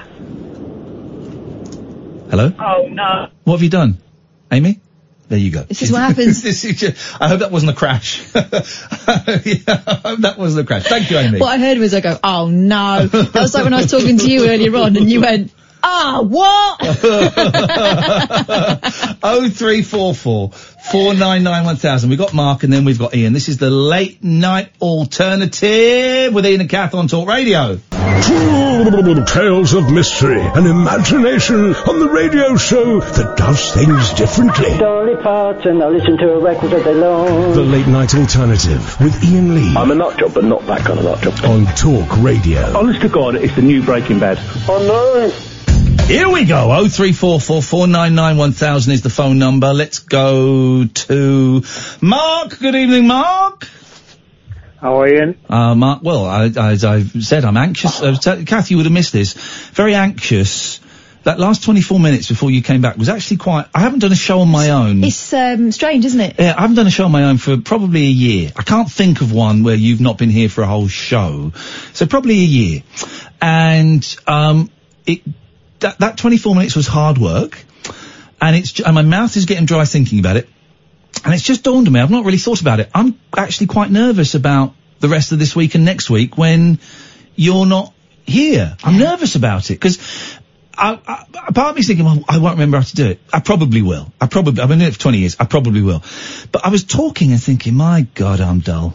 My God, I'm boring. I had a couple of nights like that last week, where there was no callers for like 20 minutes or so, and it felt like an eternity. Yeah. But then you listen to it afterwards, I've sort of had to edit the podcasts and stuff, and you go, oh, it wasn't that bad at all. But it's because your cogs are always turning doing this job, and you not always know what the next thing you're going to talk about is, and it takes the weight off when there's two of us. I am thinking about tomorrow having a different Kath for each hour. I might just have a Kath at 10, a Kath at 11, and a Kath at 12. Oh, really? Yeah. How are you going to do that? Well, on the phones, get some Kaths to call in. It don't have to be... Listen, I have to tell you this. Yeah, go on. There aren't any other Kaths. Well, okay. There can be only one. Only one time. It's a Highlander. Okay. All right. That's weird, isn't it? So good luck with that. Okay. Well, just any old person will do, and we'll just call them Kath. Turns out, eh? Yeah, it does. Let's see. I've never met a Kelly. Yes, you have. Who? Kelly Betts. Right, the exception that proves the rule. Disproves the statement. No, it proves the rule. I've never met a Kelly apart from one. That you worked with for 6 years. Okay, so name another Kelly I've met. And don't do Kellys that are surnames, they don't count. Okay. Because Danny Kelly. Doesn't count. I don't know who Danny Kelly is. Yeah, you do. No, I don't. He's, yeah, you do know. I don't know Danny Kelly. I've worked with him. No, I don't know who he is. Sport, big fella. Don't know who he is. You do. Never heard of him. Very rude. Doesn't matter. I'm talking about Kellys as first names. Be with you in a second, Mark. I'm talking about Kellys that are first names. Didn't you have your photo taken by Kelly? Kelly Joe. Ah. Well, that's a double. It's not a Kelly. It's a Kelly-Joe. Yeah, but if you were going to shorten it, it'd be Kelly, wouldn't it? Or Joe. No. Good evening, Mark. Two things. One, I thought Jess Conrad was great. It's a shame that we don't hear more people like that on the radio. The stories that you hear from people like that, were just like you said, that people are dying out, and it's great to hear people that have stories like that. And you're not going to get people like that in the future, because some of the stuff that people were doing back then, you just can't do anymore. You know, sad, really. Yeah, well, it was great. It is. It's a window to another era. You know, the fact that within living memory, within my mum would have been 11, 12 when Jess was his initial peak and pomp, and she would have known all about that. She would have probably seen that play he was in. She would certainly have been aware of the TV programs that he was on. She would have known all of that. Admittedly, you know, people her age were waiting, even though they didn't know it, for the Beatles. That's what everyone was waiting for. But she would have known all of that. And it is a different world, a completely different world. I'm glad you enjoyed it, Mark. We didn't even get onto his Freddie Starr stories. Didn't mention Freddie Starr. We didn't really talk about Joe Meek as much as I wanted to. I wanted to talk to him about Joseph and the OBE, all of that stuff. Didn't get any of that. We'll get him back again. You'll have to get him on again, yeah. Definitely. And the other thing I was going to say is about, I only listen to two people on Talk Radio. That's you and James Whale, and you're the two best people on there. Hey, thank you, Mark. And I mean it, and I'm sure you'll be fine next year. Well, it needs people like you. It needs people like you to be different. I hope so. Listen, I was just saying, Kath, you wouldn't have heard any of this, that, you know, come March, the end of my contract, it'll be 4 years, which I think is the longest I've ever worked anywhere. It tends to be about 3.5, approaching 4 years. The station is, the voice of the station is changing and is becoming more right-wing and quite seriously right-wing, which I don't have a problem with at all. I'm not criticising that. I'm just saying that this show, it's kind of liberal, hey man, let's love everybody and listen to old singers from the 60s. It sticks out like a sore thumb. Now, that will either work to our advantage, or they go, well, this is great. You're the little bit of sugar in the coffee. Don't know what that phrase means. Or it will work against us, and they go, well, we want a right-wing late-night commentator on, and it ain't you. So I'm just telling people, use the show while it's here, because who knows? Who knows where we're going to be in a year's time? The powers that be will have the sugar and the tea option at the end. We hope so. We hope so, Mark. I tune in at 7, and then I carry on to you, and you are the only two I will listen to. Thank you, mate. I appreciate it. Mate. Mark, thank you very much indeed. I appreciate the call. 0344 499 1000 is the telephone number. Iain! Hello. Hello, Iain. Oh, it's me, back again. I'm a better mood than I was last night. You're a bit what? Oh, no, this is Iain. Hey, listen, it's Iain, yeah. You sent me a couple of... Iain called up yesterday, talked about his mum and his brother who passed away. I had a hard time last night, yeah. And I'm sorry, I didn't want to bring the show down. Dude. But I feel a little bit better tonight. Good. But you don't have anything to apologise for, and I saw... Sorry, I'm really trying to belch at the moment. I'm worried I'm going to throw up. That'd be awful.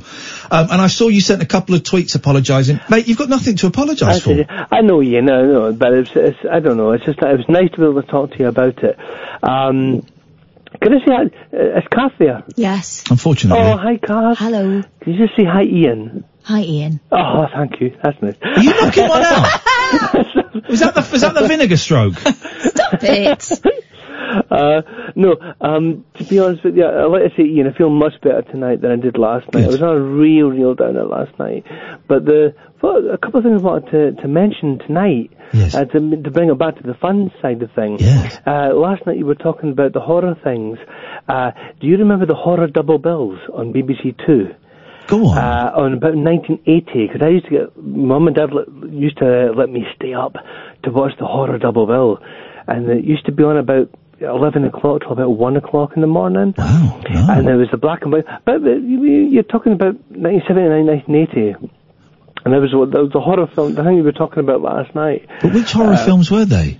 There were random ones. There was things like Lon Chaney Jr. ones. Well, were they the old black and white ones? Yeah, the old black and whites, yeah. Oh, I don't remember them around about 1980. Maybe I did actually, because that's when we had a video recorder. BBC did a thing at that point. There was like a horror double bill. Yeah. Late on a Saturday night, and it was brilliant, you know. And the Hammer House of Horror. Do you remember the Hammer House of Horror? Hammer House of Horror used to scare the crap out of the TV series you're talking about. The TV series of Hammer House of Horror. That came out in remember Armchair Thriller? Do you remember that? That was about 1978. Which one? It was a TV serial. It was on Tuesdays and Thursday nights. and it was called Armchair Thriller. Oh, I don't remember that. I'm not that old. 1978 to 90. Oh, I'm not. I'm older than you.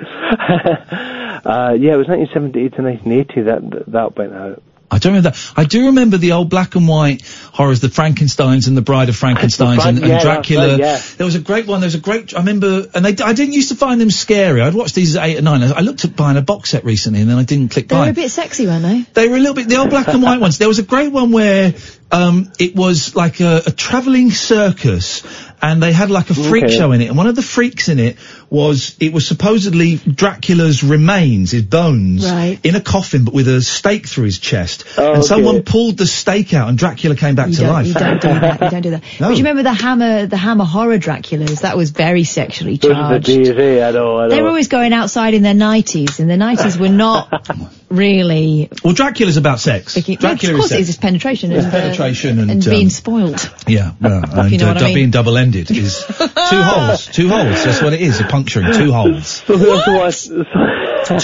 Ian. Something else I wanted to say, Ian. Yes. Somebody mentioned it just a few calls ago, talked about Lulu. To Serve With Love. I was just watching To Serve With Love today. Do you know that film, To Serve With Love? Is that the one with Sidney Poitier? Sidney Poitier, yeah. I've not seen it. I know the song and I'm aware of it, but I've not seen it. Ian, honestly, that is a film you have to see. It's such a great film. And that was actually, it was number 1 in America for 5 weeks. Wow. But it was never released in Britain. It was a B-side to a song she had out, I think, in 67 called Let's Pretend. So it was never actually a hit in Britain, but it was... Here's a question for you. So, yeah. Name one singer sexier than Lulu. It's not possible. Not possible. One singer sexier than Lulu? Nope. Lady Gaga. Sexier than Lulu? She's got beef all over her fanny. What? It's not permanent. Oh. No, one singer. Brigitte Bardot, but she didn't really sing. She's not a singer. Next. No, it's impossible. A singer. Jane Birkin. No. Again, not really. No. She doesn't really count, does she? No, you can't do it. It's impossible. It's impossible. There's no answer. There is no answer. A singer sexier than Lulu? There isn't one. By the way, Lulu looks great now. She must be in, I think, early 70s. She's older than Jess Conrad, I think. One last thing. Yes. One last thing, Ian, honestly. One last thing. Titty Bang Bang. I was watching that, Series 3. Is it Titty Bang Bang? Yeah, Bob Mortimer's comedy sketch show, yes. Are you still in touch with the girls from No, I'm not. I was in it a little bit. Do you know what? I played a vampire in Titty Bang Bang. You just reminded me. I was a vampire. I was watching it. And I had a picture. They painted a portrait of me as a vampire, which I had in my loft for ages. Then I chucked it away. Idiot. I chucked it away. What a dick. Because you got Lucy Montgomery was fantastic, and have you seen Debbie Chasen? The amount of weight she's lost. No, I haven't seen. She looks amazing. I like Debbie. She was very, very funny. She looks absolutely amazing. Let's have a little look. Anyway, I've taken up too much time, so I'll let somebody else go on. Oh my God, hasn't she? Oh gosh, I like Debbie. She was hilarious. I would never recognise her, isn't it? Debbie Chasen, she's lost so much weight. Oh goodness gracious! She's very, very funny. She was quite a big girl. Yeah, really funny woman, and very kind to me. I was so nervous doing that show because I wasn't an actor, and they got me in because Bob liked me, and everyone on that show was so kind. And I was lousy in it. I was lousy. I thought you were great in it. It was. We were filming at the same time as Madeleine McCann went missing. I remember all the rumours and theories. They've arrested the mum. was one of the calls, but everyone, Tony Paul Way was in it. They all looked after me in that show. Yeah. Ian, listen, nice to talk to you, mate. Thank you very much. 0344 499 1000. This is Talk Radio. No rules nocturnal nattering for nightbirds, nurses, and Nosferatu. All right, cool. The Late Night Alternative with Iain Lee on Talk Radio. I'm David Babcock and I got my willy stuck in a hoover. David, you don't have to say that every time you come on the show, okay? We know who you are. We remember. So please, it's nice of you to set the scene, David, but there's no need. If I were you, I would try and put the hoover behind you. Not to stick it up your anus, but the whole. Do you know what I mean, Catherine? Yeah. Can you explain it better than I am? Just leave the hoover alone. Yeah, I think it's probably best if you don't fiddle with the hoover when you come on the show. Is that all right, Dave? Comedian Iain Lee there with a cracker. What are you going to do with the cracker? Yeah, don't. Crumple over your foreskin. What? Oh, he's a funny guy. Don't mention his Jacobs.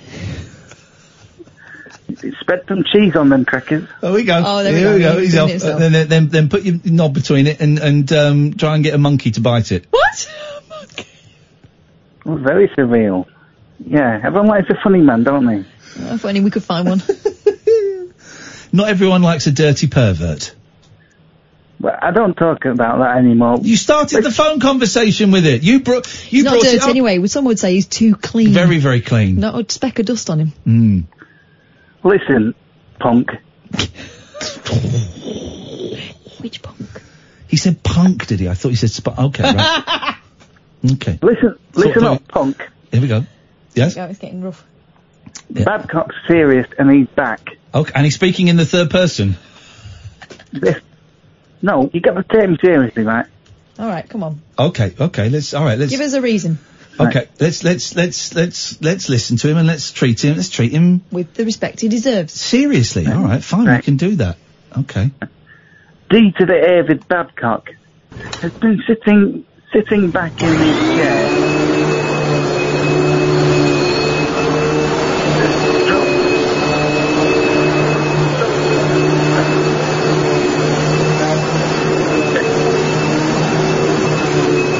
David? You've missed a bit.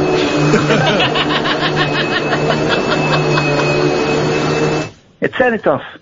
Put your legs up. Sorry, mate. Go on. I've been sitting back watching these so-called paranormal experts there. Who calls them that? These so-called paranormal experts. Experts? Yeah, do you mean esports? Oh, escorts. I was sat in a foyer of the Discovery Channel yesterday because that's the kind of guy I am. What did you find? They were showing Eurosports, right? And there's a sport. Is it called Tillol? Is it called Tillol? Or is that? I don't know. Or is that the company that makes it? Basically, it's speed rock climbing. Oh. And it was insane. So you've got, the indoor rock climbing walls? Yeah. They had two. Yeah. Right? And they're exactly the same thing. You have to climb up and hit a buzzer. You have to climb up and hit a buzzer like gladiators, but it was a sport. It was incredible. The fella got there in 5 seconds, but then he missed the buzzer. And the guy behind him was 5.2 seconds, hit the buzzer and won. Like a rat up a shutter. It was incredible. I found my sport. To watch. But I found my sport. So when people say, what's your sport? I'm going to say, I think it's called Tillol.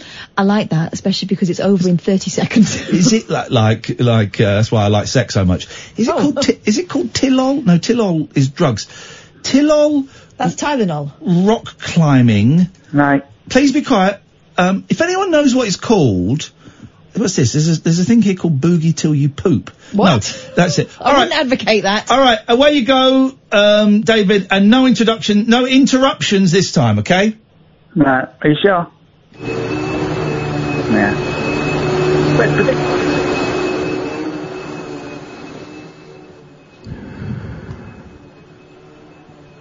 Hello? Yes. Right. Just announcing that basically there used to be only one name on the Paranormal Investigator Sheldon list, and that was Derek Kakara. Hello? Yeah, we're listening. For Right. God's sakes, man. And I'm adding a new name to that list. And you're going to shock you. Right. Clinton Baptiste. Right. The man's laughable. Oh. I've been hearing his nonsense. And let me tell you, there's a fine line between real and not real paranormal experiences. And what was that? No. No, turn it off. Let's get that filter off now. Turn it off. I do not want female ejaculating all over my ears. All right, okay. I can't find male orgasm noises on YouTube, and that to me is sexist. And here we go. Oh God, here we go. don't, please. No.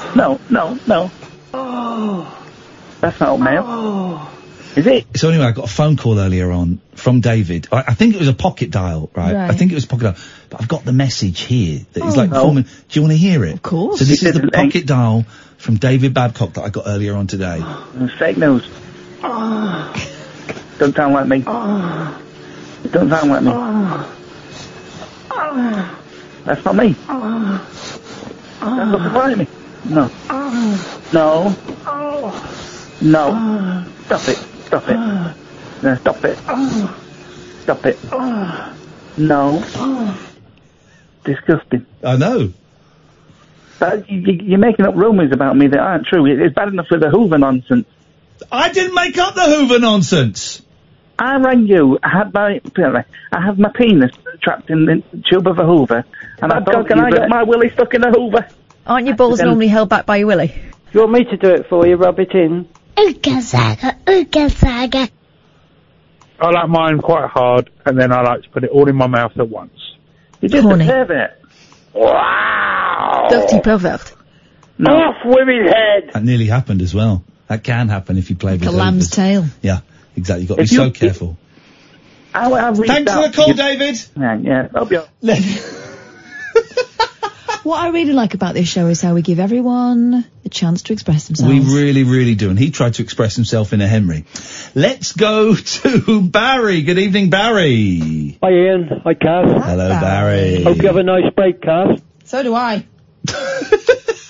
Why do you say it in such an aggressive manner? So do I! I do hope I have a nice break. Yes. Yeah, you'll be fine, Ian. Thank you, it was really nice last week with Cass. Good, and again, this week with you, and then both come back together again, and we take on from where we left off. Come together right now. Oh, over me. Is he talking about that? Oh, dirty bastard. Oh, I'd never thought of that before. Come together right now over me. Yeah. Oh, dear. I'd never considered that. John Lennon, what a dirty man. He looks dirty, though, doesn't he? I mean, looks unclean. Like he needs a scrub, yes. He looks unclean. But people in those days didn't have a bath very often. No, they wouldn't have. I bet the Beatles stank. Everyone stank. Didn't that? Well, deodorant wasn't invented until about 1982. My granddad refused to wear it for most of his life because he said it was for, Woofters. It's also, it gives you cancer. What, having a wash? No, spray deodorant gives you cancer. You're spraying metal into your pores. Yeah, that's what the worry is, yeah. It's cancerous. So you're supposed to use stones. Deodorant stones. I tried one of them. No. Not a stone. I had this, like hippie one that you could spray on. But I didn't smell, but I still had big disco rings. Me and Kath saw an advert today, Barry, for this purple disc for women who are having a menopause, right? Yeah. And you stick it in your pants. But it didn't, at no point in the advert... Not near your pubis, above, sort of underneath your belly button. At no point did it say what it did, how it impacted on your menopause. It just said more and more women are using Menopause. What was it called? Menopause? Was it called Menopause or something? I'm going to look it up. More and more women are using this product. All you do is stick it in your pants and clip it on. It didn't say that. But I'm going, well, what does it do? It had like a little magnet, didn't it? So you could put the little magnet on the outside of your knickers so it would hold it in place. But I still don't know what it's supposed to do. What's down there? I mean, I know... Your womb in that, yeah. Well, okay, so was it... is Remember I told you about where babies come from? From the bum hole? No, that's where you think they came from. That's my theory. You think we're completely hollow. Anyway, look, we're embarrassing Barry. Come on, Barry. Yeah, it's a bit ripe for somebody my age. Actually, I never used to talk about the menopause back in the day. It was something that was something that women used to talk about. That's why people keep having them. Sorry? That's why people keep having them, because we don't stop seeing them. Oh, here we go, I've got it. Go on. Lady Care is a small, powerful, static, magnetic device that simply attaches discreetly and comfortably to your underwear. It is a novel, safe, drug-free product. Whoa, hello. Magnets. Right. Oh, it's magnets. Yeah. Okay, right, so it's bullshine as well. Unless they're advertising with us, in which case it's an excellent, excellent product. Barry, what can we do for you this evening? It's wonderful, wonderful, wonderful evening. Yeah, it's brilliant. Yeah, I just wanted to say how much I enjoyed that interview. Jess Conrad, it's unusual that we get a guest who's the same age as you on. Well, yeah, no, I was thinking about that, your comments, the Jess Conrads and all those people of my time, and people like us who followed them, you're quite right, we're not going to be around that much longer, but... you will be. I was teasing a bit, but those entertainers, there's not many of them left. Get them now. Sit down with them. Record their stories while you still can. Because to my kids, when my kids grow up, Jess Conrad, 1961 is going to seem like a billion years ago. It's going to be like a foreign world to them. But you're one of the very few that do it. You give coverage and you deal with all that stuff that we were part of in yesteryear. And I mean, it was only a couple of years, Ian. I think I spoke to you before about this. It only lasted a couple of years, and most of them were British Presley. They wanted, but I mean, Jess Conrad is a good-looking guy, dressed well. And, as young kids then, I left school in 58, so I caught that couple of years, and you wanted to look like them, you wanted to be like them, and, they were your sort of idols. And those shows, I mean, we become the first teenagers, and rather than copy your fathers and all the rest, and you weren't really considered to be very much until you were 21, we suddenly hit this little purple period, and it was absolutely brilliant. Also, it's the first time in decades that kids had a bit of money. Kids, they weren't rich, but you had a few quid. During the war, you hadn't. The beginning of the 50s, you hadn't. Before that, there was no. But kids had a couple of quid in their pockets, so they could go out and buy a drink. They could go out and buy some clothes. There was freedom, the birth of the teenager. You're quite right, Ian. I mean, I was earning probably about £5 in 58. I worked for the I left school and worked for the National Coal Board. So from 15 to 16, I was working on the surface, and it was good pay. So my money was going on clothes and records, and you were right into that old sort of rock and roll thing, Exactly. The Marty Wiles and the Billy Furies and Jess Conrad was part of it. That's what it was all part of. You spend your money on clothes, on food, on punani. Beg your what? Thank you very much, Barry. We've got to go. Jesse, you're going to be the first call when we get back. 0344 499 1000. This is Talk Radio. The Late Night Alternative with Iain Lee on Talk Radio. We have ways of making you talk.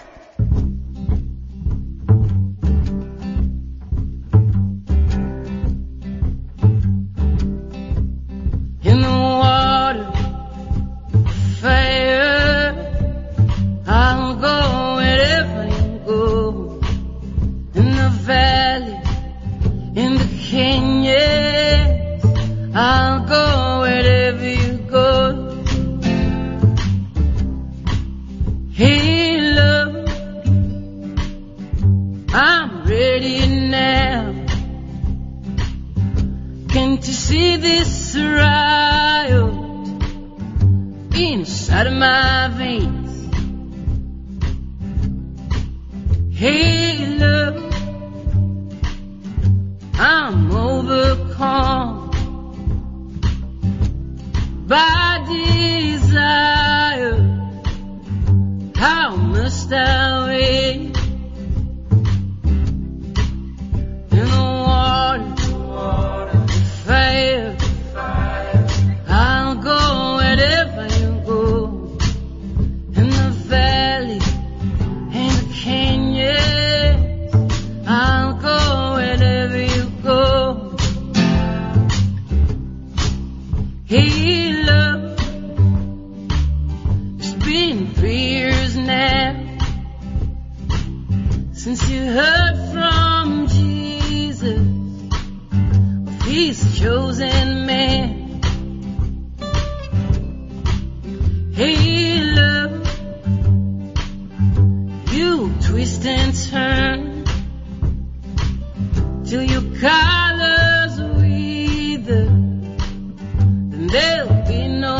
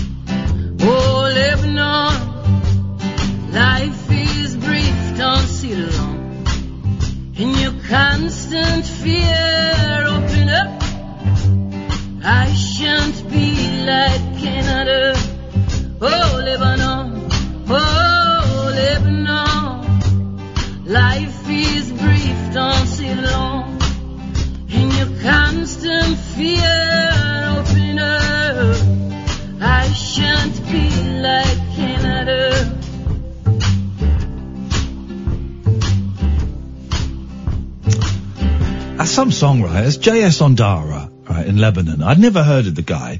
I played it to Kath. She laughed at it. She thought it was silly. No, I didn't. No, you did. But because I've got this internet radio, digital radio, CD combination by my bed, but it don't work very well. To connect it to the Wi-Fi, you have to unplug it and then plug it in. Otherwise, it doesn't. If you just turn it on, it doesn't find the Wi-Fi. So you've got to unplug it, then plug it in, then it finds the Wi-Fi. What a relaxing thing to have by your bed. It's so annoying. And then quite often the signal will drop. I just went to I went to internet radio. Excuse me. I went to community radio. I went to USA. I went to California. And then I just stopped at a random radio station, and that was playing. And I thought, whoa. And I ordered the album there and then. It was just, I just thought it was amazing. Never heard of the fella before. Incredible stuff. 03444991000 is the talk radio number. Give us a call now. Jessie! Hello, Ian and Kath. Hello, Jessie, my old friend. I filmed you doing a wee again. Two things. This is disgusting. Yes. When you next come to Scotland, would there be any chance of coming to Edinburgh? No. Oh. Hate the people of Edinburgh. They're scum. Cheeky. They read books. Yeah, possibly. Because I know a good venue. Go on, tell me more. Tell me more. Historical venue, and they've just adapted it and turned it into a quirky small venue. Oh, tell me a little bit more about this venue. It's called Ode Dr. Bell's Bath. Oh, Dr. Belfast?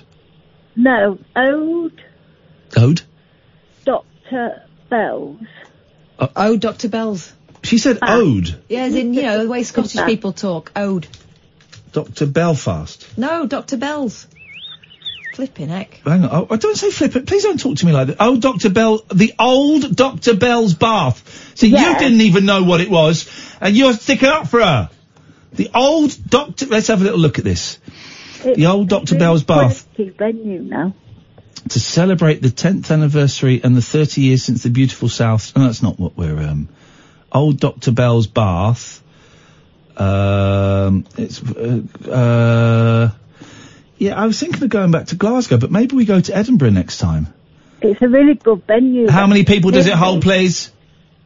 Pardon? Capacity's 18 to 26. No. That's what it says. Well, that can't be right. I went to an event and there was 100 there. Okay. All right. It looks, it's got posh toilets, isn't it? It's a big, quite a big, it's a big, quite big, I can see what it. do you call it? You know where it's... It's got pictures really of elephants in the lavvy. Yeah. It has, isn't it? I can see it. Yeah, I can see it. All right. Well, I was good because I was thinking of going back to Glasgow, but maybe we go back to Edinburgh next time. It's really nice there. Yeah, and I'm severely disabled, and I'd love to meet you. Oh. And I don't get out very much, and I can go there because my carers can bring me. Oh, here we go. Well, then we'll certainly bear it in mind. Where did we sell more tickets? Was it Edinburgh or Glasgow? Well, the mistake we made was doing one night and one the next night, and of course we split the audience. Okay. Well, I don't know. Well, I don't know if we did. Maybe we had some people that came to both. Okay, but which one did we sell more for? That was the original question. Then you went off on quite an arrogant tangent. I've got a feeling it was Glasgow. And I've also got a feeling that the vibe was stronger in Glasgow. Screw Edinburgh. But now you can't screw Jessie. Don't mean it like that. That's disrespectful. Screw if you want Jessie. No, please. Stop it. Whoa! What a rabbit hole we're falling down. Here as well, Ian. Sorry, Jessie? It's a good vibe here in Edinburgh. I'm joking. I love Edinburgh. It's great. Also. Yes? This is a serious. Am I allowed to be serious? Of course you are, yes. As Kath knows, I spoke to her when you were away. Yeah. About knife crime. Yeah. I think knives are made too easily available. Oh, okay. I lost my wee girl to murder. Knife. Yeah. Oh, I'm sorry, Jessie. Oh, what a horrible thing. Sorry. No, don't apologise. I just wanted to do a little tribute in memory. She's called Chloe. Yeah. Yeah. Oh, I'm sorry. When did you lose Chloe? It was 11 years ago, but I tell you, the pain doesn't go away. It gets harder. Of course not. Especially when it's the way I lost Chloe. And how old was Chloe when she was murdered? 3 months.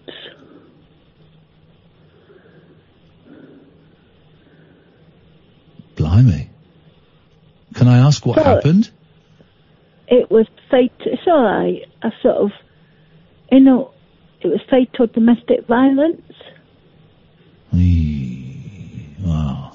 And my little one ended up getting the losing her life from it, and yeah, so hard.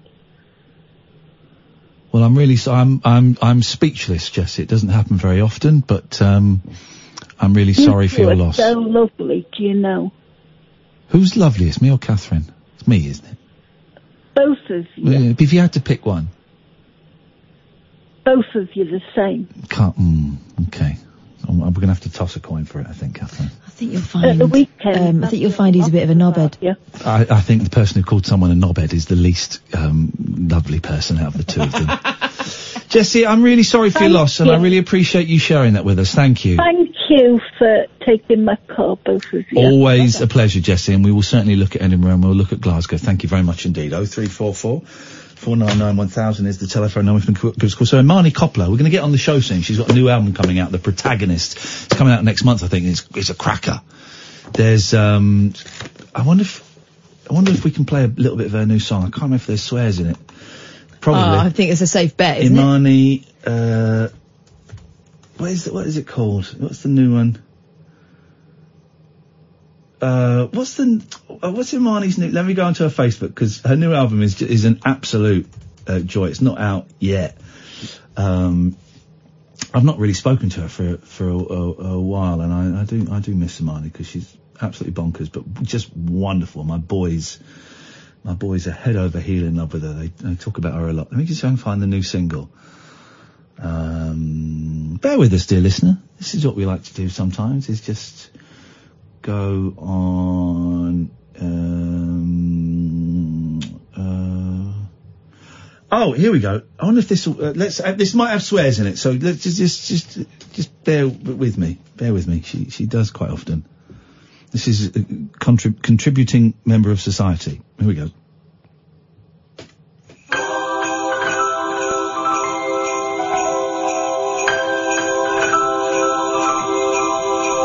I think I'm overdue for a proper nervous breakdown. Just lock me in the psych ward and let me work my shit out. I've lost so much time chasing tail and drinking wine, and now I gotta do my taxes and get back on my grind. I've never underestimated the potency of love. I've lived so long without it, I consider it a drug. Something I might take if I am in the right headspace. My heart goes skipping stone straight to the moon till I can't feel my face. But all I want to be is a contributing member of society. All I want to be, have weekends off, go toss a ball with my own dog in the community. All I want to be, thinking the box me on the books, get up to collect my new security. Life's an ongoing sentence that never has a pause. I better get myself a donkey and find myself a cause. I live on a system of reward and punishment. Bitch, I'll let you eat today if you can make your rent and get some exercise. I might just shake you from your funk, and if you write a song, I'll reward you for a job well done.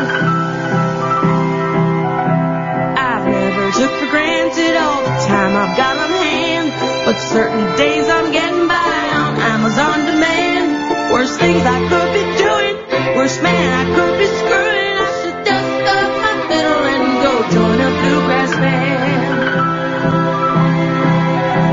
But all I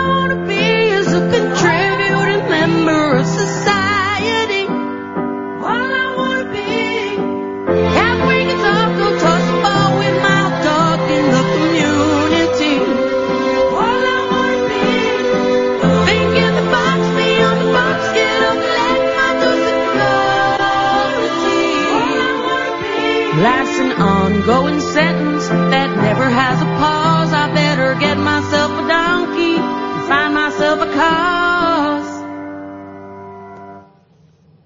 There you go. She's good, isn't she? I love her so much. And there were swears we got away with. She's she's got this new album and it's coming out. And as she was doing it, she would send me the songs. And there was one song she sent me, and I went, God, it feels like you've written that song. That feels like I've written that song. And she goes, yeah, loads. Basically, I'd had a conversation with her on the Staten Island ferry, and she'd taken loads of that conversation and put it in a song. It was the weirdest thing. I was listening to it thinking, this is really familiar. And I said, why is this so familiar to me? She goes, because a lot of it is stuff that you said to me about being depressed and stuff. And she'd written a song. I think she's so clever. So clever. It makes me, it doesn't make me sick because I know that she has her own issues and things, and life for her is hard work, but she's brilliant. Anyway, so she'd recommended this book that has been, kind of doing rounds, The Subtle Art of Not Giving an F, right? And I read my first Crosby, Stills, Nash & Young book when I went to Italy, and the Italy airport coming back, Rome airport, I was thinking, I need to get a book. I bought a Beatles book out there and it wasn't very good. It was very, very anti-Paul, which I was disappointed in. And so all the books in the Rome bookshop in the airport were Italian, apart from this, The Subtle Art of Not Giving a F. And so I thought, I'll buy that, because Imani recommended that, and she sent me an email ages ago saying you should get it. She said, I don't normally buy into these big self-help kind of books, but I bought it and read it reluctantly. It's brilliant. Man, it's brilliant. It's brilliant. It's so hard to explain what it is. I wonder if it says, here we go. Manson, the guy that wrote it, Mark Manson makes the argument that human beings are flawed and limited. As he writes, not everybody can be extraordinary. There are winners and losers in society, and some of it is not fair or your fault. Manson advises us to get to know our limitations and accept them. This, he says, is the real source of empowerment. Once we embrace our fears, faults and uncertainties, once we stop running from and avoiding and start confronting painful truths, we can begin to find the courage and confidence we seek. It's amazing. In life, we have a limited amount of F's to give, so you must choose your F's wisely. It's incredible, and it's all about, so many of it starts off, I've only read the first couple of chapters, some of you will have read it, dear listener, I'm sure, and it starts off about how so many of us are unhappy because we're fat, or because we look wrong, or we and it's because we're trying to meet an expectation that is unreal, okay? And if you accept the way you look, if you don't give an F about the way you look, as long as your health isn't in question, then that's a huge reason for self-loathing and depression gone. It's gone. You've accepted, so many people are going to the gym and are trying to diet and are trying to do this to look differently and this to look differently. But if you accept that's how I look, that's a huge area of disappointment gone. Right, so it's kind of isolating the things you can do stuff about and the things that it's not worth worrying about. Yeah. Because you've got no control over it. Problems never stop. They are merely... Problems are a constant in life. Just open this at a random page. When you solve your health problem by buying a gym membership, you create new problems. Like having to get up early to get to the gym, sweating like a meth head for 30 minutes on an elliptical, and then getting showered and changed for work so you don't stink up the whole office. When you solve your problem of not spending enough time with your partner by designating Wednesday night date night, you generate new problems, such as figuring out what to do every Wednesday that you both won't hate, making sure you have enough money for nice dinners, rediscovering the chemistry and spark you two feel you've lost, and unravelling the logistics of having sex in a small bathtub filled with too many bubbles. Problems never stop. They merely get exchanged and or upgraded. Happiness comes from solving problems. The key word here is solving. If you're avoiding your problems or feel like you don't have any problems, you're going to make yourself miserable. If you feel like you have problems you can't solve, you will likewise make yourself miserable. The secret sauce is in the solving of the problems, not in having the problems in the first place. It's amazing, man. And I was reading this, and it really ties in with a lot of stuff that we've talked about on Air, Kath, about failure is actually a good thing, as you learn from failure. It talks about it's so hard to explain, and I haven't read it in its entirety, but man alive, the first 2 chapters, I'm sat there giggling like a loon. 1, because it's written in a really funny way, and 2, because I'm going, well, this makes so much sense. Makes so much sense. The stuff, I'm so zen at the moment, and it's since I came out, right, as being bi, this whole thing that was driving my depression and driving my drug addiction and driving my shame has gone. I'm talking to some people tomorrow about maybe making a documentary about it and stuff. It's gone. There are 3 people in my life that are really unhappy that I've said what I've said, and they are actually trying to make my life quite problematic. But for the most part, I've accepted that that's their problem. That's their problem, and that actually they're punishing, they're trying to make my life hard, but they're not. They're making their own life difficult, and that's their problem. And it's really sad that it got to that, but I'm kind of okay with it, right? And the car crash and the whole dick pic thing and the whole breakdown and all that came out on air. All of that stuff had to happen to get me here, man, where I'm happier than you ever seen me, right? Yeah. Which is partly why I wonder if the show's funny anymore, because I'm really happy about stuff. And there's a few issues and things, but generally I'm happy. I'm happy, and I'm free of shame and self-loathing. Here's what I've noticed. You've Yes. lost loads of weight. Yeah. You stand straighter. Yes. You just have this lightness about you that I've Yeah. never known. When I first met you, I thought you were really nice, but I knew that there was something about you that I knew that you were charming, but you would never, you were one of those people that I thought, I don't think I'll ever really know him properly. Yeah. That's gone. It's gone. Kind of the stuff the sex stuff, I haven't done anything like that for months and months and months. Everything is, you know, and I'm trying to clear my side of the street and make amends and stuff. Everything is gone, man. And part of it is this whole thing of, there are some things, the book isn't saying don't give an F about everything. There are some things that you should give an F about, but at the moment, today, at this precise second in time, there's nothing I need to give an F about. And it's, once you realise that, my God, the freedom, man. There have been numerous occasions in the last few weeks where you've said, oh, I think I feel happy. Yes. Yes. Yes. I'm growing a moustache again, and last time I grew it, a load of people called me a nonce, and then I was going to do some TV work, and I got rid of it. And listen, my moustache might look ridiculous. It might do. I've never done it really, so I want to try it and see what it looks like. It might look ridiculous. In whose mind? Well, exactly. It might look ridiculous to me. That's the only thing that matters, is if I look at it and go, looks silly, I'll get rid of it. But it would really upset me that people online were calling me a nonce and all. But now I don't care. I don't care. I don't give an F about what someone on Twitter, you know, I don't give an F that someone is telling me I should move to Africa because I said Boris Johnson was a racist. I don't care. Don't care. It's what I believe, is what I'll say.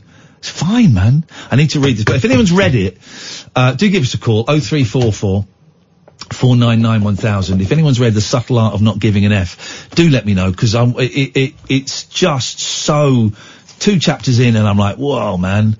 This is it. This is the answer to everything. And it kind of aligns with the sort of thing you've been talking about, you know, with your therapist. Ties in with with the therapy, with the 12, with the Serenity Prayer, with the whole thing after being in a car crash earlier this year as I was, and holding a man's hand as he dies, you know, all of this stuff. It all ties, it reaching rock bottom. I nearly killed myself twice this year, guys. I nearly killed myself twice, maybe thrice, definitely twice. Nearly killed myself. Wow, imagine. But now I don't give an F. Sorry, that upsets you when I say that, Catherine. I don't mean to, but that's my truth. That's where I'm at. It doesn't upset me that you say it. I'm upset that you got to that point. Yeah. 3 people who I was really close to at one point in my life now won't speak to me anymore because I came out and said I'm bisexual and I was sexually abused as a child. That's weird. Yeah, but that's their. But I don't think they listen to the entire story. No. But they don't talk to me anymore. Okay, and one of them I was really close to, and I'm kind of dealing with it. I'm struggling with it. But if this had happened a year ago, I'd be distraught and going, God, I need to email them and write. And I have emailed them and I've tried to reach out and they've not replied. Kind of don't give an F at this precise moment in time. I might do tomorrow because this is quite a big one. But right now, I don't give an F. It doesn't have such a direct impact on my life. No, because... Showing them for what they are. Oh, exactly, right. And you're keeping your side of the street clean. Yeah. Wait for them to come round or not come round. You can't control their behaviour. No. But I do think it's sad that that's what they took from the conversation. Oh, I think it's really sad. 0344 499 1000. We've got Ibby, we've got Alistair, we've got George. We might have you, dear listener. This is the Late Night Alternative, weeknights from 10 with Iain and Kath on Talk Radio. The wild man of late night radio. The Late Night Alternative with Iain Lee on Talk Radio. 0344 499 1000. Some show tonight, man. This has been all over the place. I love it. We've had old-fashioned showbiz. We've had doubt, and we've had a bit of a laugh. And now we've got Ibby on the line. Good evening, Ibby. Hey, mate. Hello. What? Hello. What's that bing-bonging noise in the background? You don't even... it's somebody at the door. Someone's at the door at 12:30. What are you, a drug dealer? No, I'm not a drug dealer. My name's Sad, by the way, not Ibby. Why did you say Ibby on my screen? I don't know. Why did you give the name Ibby to the person who answered the phone, Amy? I didn't. Well, why would she type the word Ibby on the screen? Why are we arguing about this? Why are you on speakerphone? Alright. I'll just take you off speaker. Can you hear me now? No, because you're still on speakerphone. I'm not on speakerphone. Yes, you are. Why are you dishonesty with me? Why did you give a different name to Amy? I didn't. Who? Amy? Thanks very much for your call. Let's go to Alistair. Good evening, Alistair. Here's the thing, right? I work with Amy on a regular basis. I trust you implicitly. There are only 3 of us here. It doesn't go through a massive workforce. We talk to each other. I trust you implicitly. So if you're going to phone up, don't say, what are you talking about? I didn't say that. I trust her more than most people that sit behind that guy. Her and Sam, you and Sam, I trust you implicitly. Parrick. I like Parrick. I like Parrick as well. But it's Porrick. But it's not. He said Porrick. Well, it says Parrick. He pronounces it Porrick. So, actually, I trust Porrick. Well, if we both call him and see who he comes to. I trust that lad that we don't like more than I trust you. Oh. But don't lie. If that's the name you gave, then stick with it. Why is she... Imagine if Amy just one day got really annoyed. He's like, I'm going to change all the names just to mess him up. If everyone came on and went... That's not my name. Let's go to Steve. My name's Dave. If everyone came on, then maybe... There's your idea for tomorrow's show. Don't give Amy ideas. Changing all the names. Good evening, Alistair. Oh, evening, sir. That would have been your perfect opportunity to go, my name's not Alistair, I'm Tony. Well, actually, I do need to apologise to Amy because I called her Hayley. So I do apologise, Amy. What the hell is going on in this place? Oh, my God. Well, I've got a book recommendation for you. Yeah, go on. You mentioned no other book. Let's have it. It's actually great for me because it's only a slim volume. Is it 50 Shades of Grey? No. That's crap. No, but we know that Alistair's discovering his BDSM side. Good for him. Well done. It's sort of similar to what you described, and it's called The Situation is Hopeless But Not Serious. Oh. The Pursuit of Unhappiness. Yeah. By Paul Watts-Lowick. And what it is, Paul Watts-Lowick is a psychologist, and he talks about the fact that basically we make our lives unhappy ourselves by getting dragged into and wrapped up in knots in our own problems rather than kind of I mean, it's a long time since I read it, but basically... It's hard to explain these books. Yeah. It's basically saying that you don't have to worry about the things that you worry about. Yes. Because you make yourselves unhappy. In fact, try not to worry and then you'll be fine. That's I know, and it sounds easy, and it's kind of like a little trick. And once you get these books do sound similar theme. Once you get the trick... You can do it. It's like learning to meditate. Learning to meditate is like really tricky to learn to meditate, and then one day you just go, "Oh, I'm meditating." It's a very funny book as well because you actually recognise yourself while you're reading it, what you do, and you actually start. I laughed out loud throughout, which is rare for me, as you probably know. You might as well get, yeah, of course. There you go. You laughed out loud. You see. It was nice talking to Kath last week, by the way. Yeah, and, what, you saying you want me to shut up? And you want to speak to Kath again? I heard some of your calls. I listened to, I can never listen to the show when I'm not here. It was the first time I'd listened to more than 5 minutes, of a show when I was away. I fell asleep listening to it every night. It was great. It was what a joy, right, Alistair? What a privilege. Being, in a beautiful country with my 2 boys, just the 3 of us, having, laughing and farting and getting ready for bed, and then, lying on their bed and listening to my best mate excel at doing a radio show. Don't bite your nails, please, Catherine. It's broken. It's really bloody hurting. I was on the phone the other day, Alistair, and I was picking a nail on my foot, right? A toenail, I believe they're called. Because I don't do them very often. It's very satisfying to get a big old chunk. But then I looked down and my toenail is the one next to the big toe was bleeding. And I'd almost ripped the toenail off. Incredible scenes. What time to be alive. I have a lot of dead skin on my feet. Oh, beautiful. What a charming picture you 2 paint. And you can't get those, the fish with AIDS anymore to, bite it off, can they? Nibble it. They stopped it because people were getting AIDS because of the fish. Yeah. Oh, the fish were getting AIDS? No. So, you know the fish where you put your feet in the bowl and they eat all the dead skin? Well, like, loads of people, I think, were getting AIDS because someone with AIDS would have their feet eaten by the fish would get AIDS and then pass it on to everyone. I think it was AIDS. I think it was like verrucas. You can think that, Catherine, but I'm telling you, it was AIDS. Anyway, I've broken my bird, but the finger still works. Oh, okay. You've broken your what? My bird nail, on my swearing finger. Oh, right. Overuse.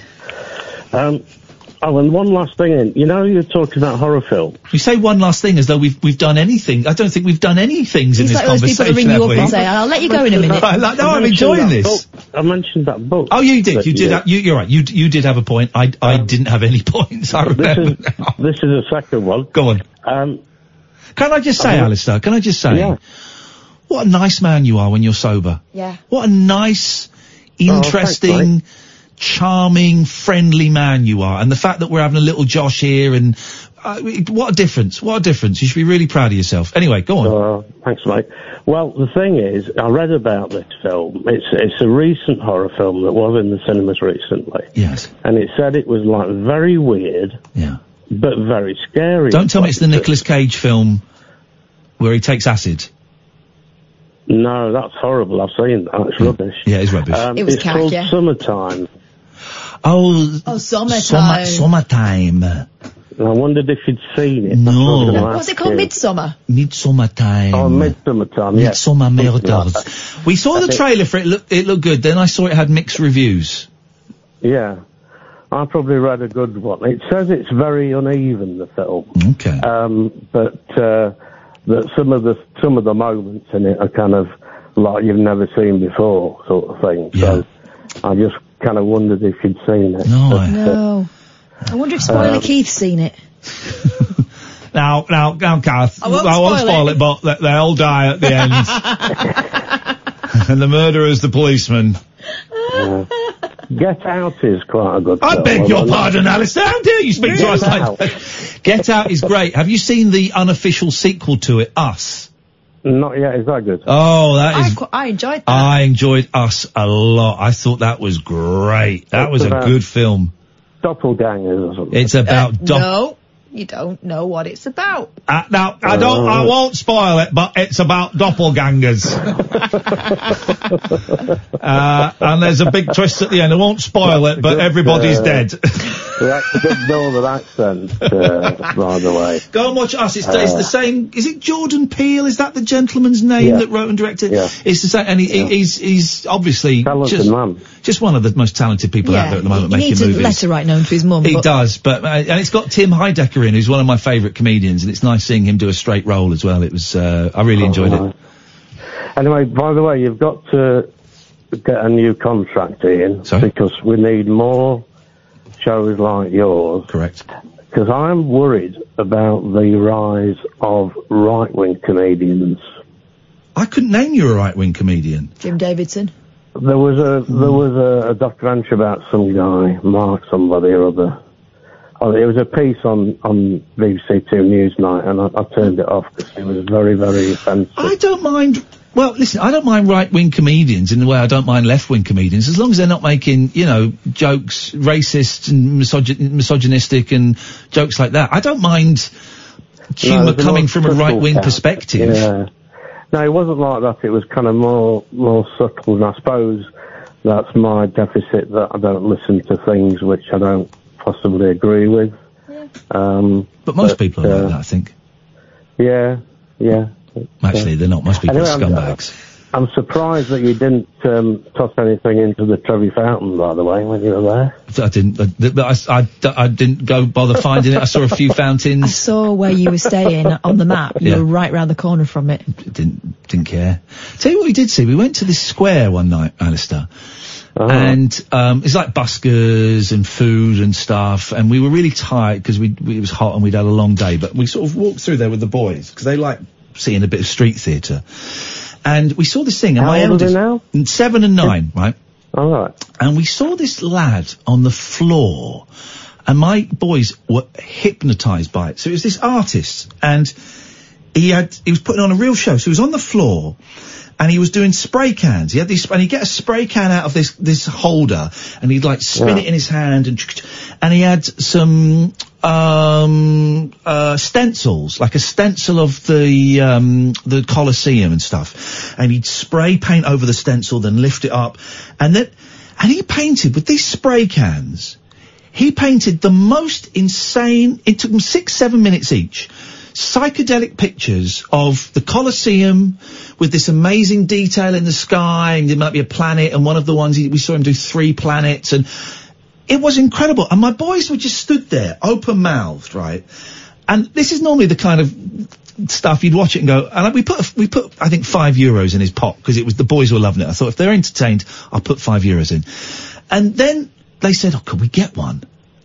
And I said, and normally I'd go, but they were so blown away, I went, yeah, do you want to get one each? And they went, yeah. And the youngest went, I'll have the first one. So I went up to the lad and said, could you do 2 for us? And he went, yeah, of course. And he did it, and we sat on the street for 20 minutes, and we watched this guy, and my eldest kept saying, I can't believe I'm watching him do this. I can't believe I'm seeing him do this. Brilliant. And it was €10 each, 20 quid for these 2 bits of art. And I said to them, this is art. They're really, really well done, right? Not my cup of tea, but really well done. And they saw him do it, and he took so much care, and he was showing them to the boys, and he said, what colour do you want them? And just, when we got home, my eldest couldn't stop talking. He said, I can't believe what I've just seen. And he's never, Alistair, he's never been touched by anything like that, by seeing someone create in front of him, and it's never had that much of an emotional impact on him. And I could see him get so inspired by it. And I said, well, that is great. Now, you've seen that. You've got a picture. It's a bit of art. If you want to get it framed, we'll do it. You've got a story to that. Now you be inspired and take from that what stuff that you can do, or see how it makes you feel, or see what it makes you think, and I'm not saying go out and paint, but it might make you want to create something because you've seen someone who's brilliant doing it. It was such a lovely moment. And he kept saying, wow, that guy should be a professional artist. That was incredible. Did I send you a picture of the pics, Kath? No, you told me about it. On Friday, when I go over, I'll take a picture. It was always spray cans. It was incredible. So we didn't go to the Trevi or any of that crap, but we watched the kids, we got high on spray paint, and we watched the kid make some paintings, and that was it for me.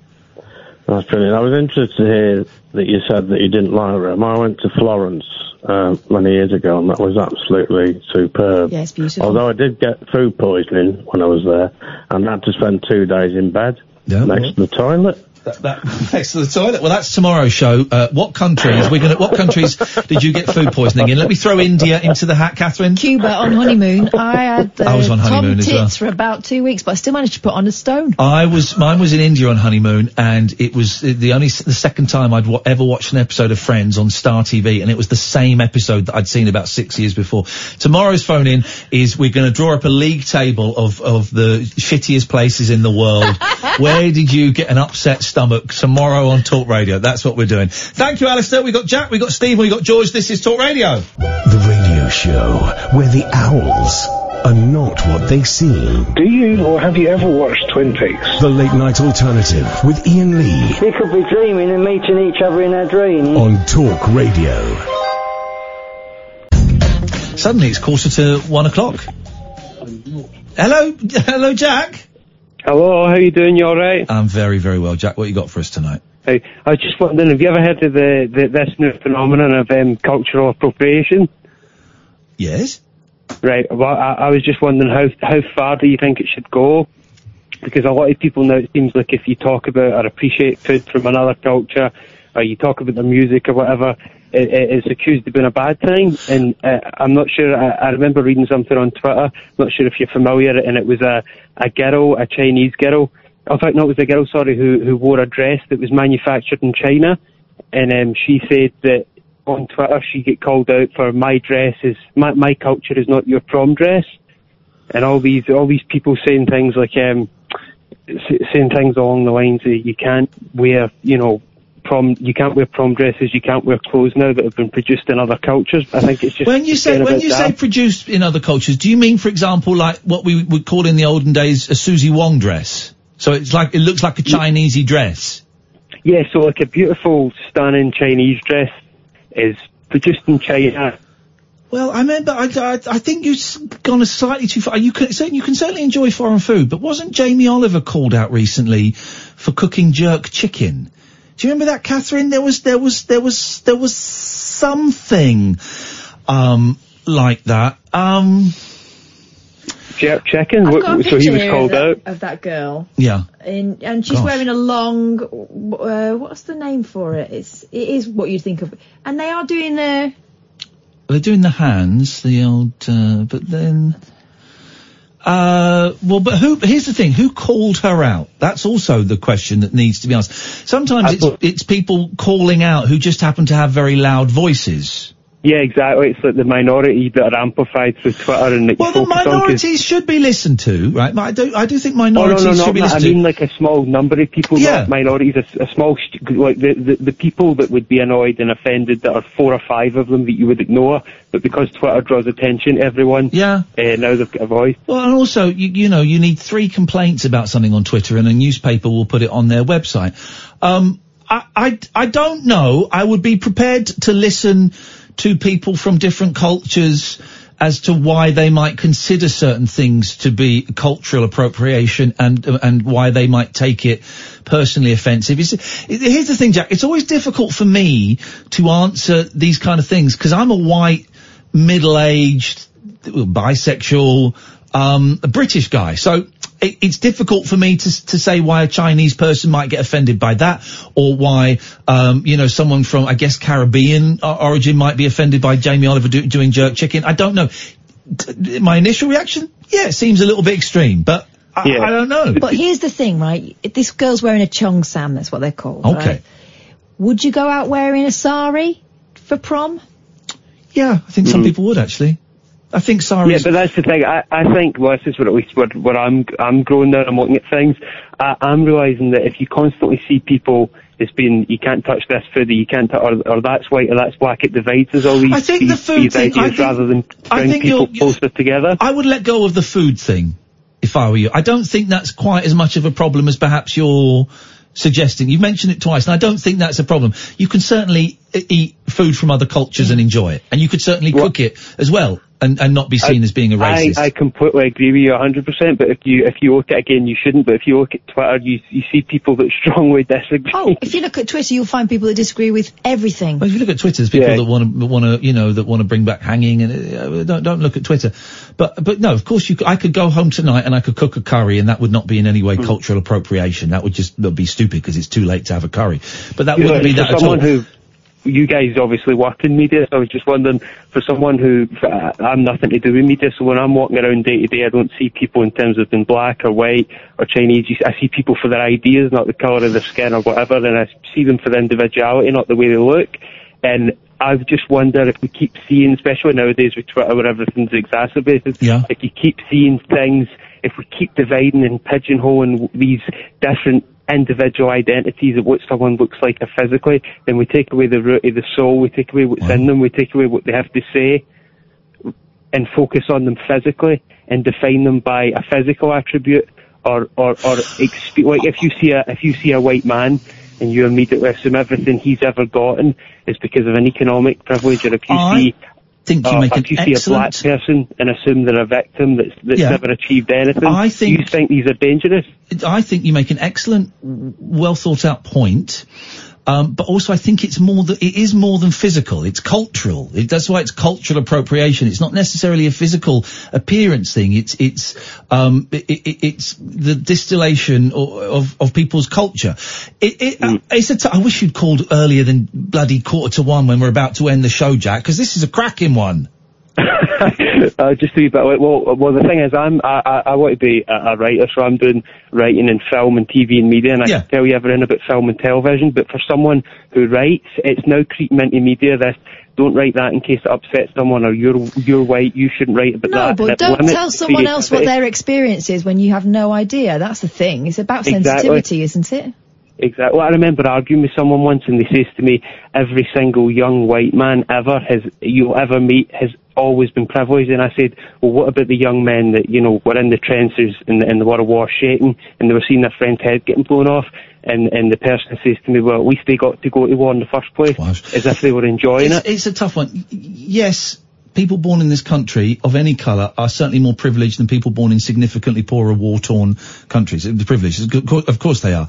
But within those communities, there can also be people who are more privileged than people who have, there are loads of white working class kids that have nothing, no privilege. It's a really tough one, Jack, and it's I've got to take 2 more phone calls, but give us a call again. In terms of writing, I would say write whatever you want to write. Yeah, definitely. 100%. However, be prepared to be called out if you write about stuff you have no understanding of. Like, we went to that play the other day that was written by an old American guy who clearly didn't understand the Me Too movement. He tried to make something funny out of what was obviously a story very, very similar to the Weinstein case, and he didn't get it. And he showed himself up. But he was allowed to write that and perform it, and we were allowed to say it was a load of old crap. Yeah. That's the thing. And the good thing about Twitter, guys, is it's always got a mute button. Exactly. Thank you very much indeed, Jack. It was a nice call. I enjoyed that. I like that. We haven't had many of those calls where I have to think for a while. So, Jack, give us a call again. I appreciate that. Thank you. Hello, Steve. Hi, Ian. How you doing? I'm all right, thank you, Steve. What you got for us? I just phoned up to say I'm glad to hear that you're happy. Thank you. And it's your show that's actually made me quite happy recently. I was listening to Alistair earlier. Yeah. I think, has he been with AA for a little while? I think so, yeah. It seems to be how he's turning things around. Yeah, it was him and your show that inspired me, actually. I was, been depressed for a while and, sort of not knowing where I was going. And I think I heard Alistair about 3 months ago, maybe, when he sort of first, sort of announced that he was going and sounded a lot better. So it's bested with me for a couple of weeks, and now I've been going a couple of months, and I just feel amazing. How's it going? It's going brilliantly. Yeah, I've just finished my 3rd step, which handing my will over to God and getting rid of bondage of self. Now you're on to step 4, the big one. The big one. It's better. I don't know what your feelings are, but I know a lot of people get worried about step 4. It's brilliant. 4 and 5. They're the ones, man. They're the ones that really start clearing stuff. Yeah, my sponsor was around this evening. He just wrote out the format for me. Beautiful. So, do it. Dive in. Don't put it off if you can. Just dive in. And it is hard work, but once you've read step 4 to your sponsor, man, that's when things really start changing for the better. Oh, that's good to hear. Yeah. I've been nervous because you see the steps at the meeting, and my first couple of meetings I was looking at step 4 thinking, my God. I got to write down everything shitty that I did. All the sex stuff and all the stealing and all the stabbing people in the back and all of that. Yeah. But here's the thing. I'm doing my step 1 with my new sponsor, and I told him about being bisexual, and I told him some of the stuff that I'd done, and he went, right, yeah. Well, let me tell you what I did. And then he rattled off stuff that he did that was equally as bad. Was the same level as what I'd done. And it was like, whoa, you've done that? And that's what it is. And your sponsor would probably be the same. I'll go, right, you did that. Well, I did this. Yeah. And it's a step 4 and 5 are beautiful, man. Oh, I can't wait. Yeah, I really enjoyed step 3. It took me a couple of weeks to get it. Yeah. And, this is great. I got sort of, Saturday night I was up till sort of like 1 o'clock in the morning, and it just it was like a door opening. I could see the light coming down the side of the door. Yeah. It's like, wow. Steve, I've got to go because we're coming to the end of the show, but Okay. thank you so much for sharing that, man. That's made my night. It really has, and you keep coming back. Yeah, lovely. I Thank you, brother. I was Desi with you a couple of weeks ago, so yeah, I'll speak to you soon. Nice one, Steve. There you go. Wasn't that lovely? The steps, man. They do the job. Right, we're running out of time very quickly. Tim, we haven't got much time, I'm afraid. Oh, well, I'm sorry, because I've got a good story. Well, I'm sorry, I've only got 2 minutes. Well, okay, quickly. Okay, basically, my dad phoned you a while ago, and you declared him as a really good caller. Yeah. And this is a story I tell on my first dates.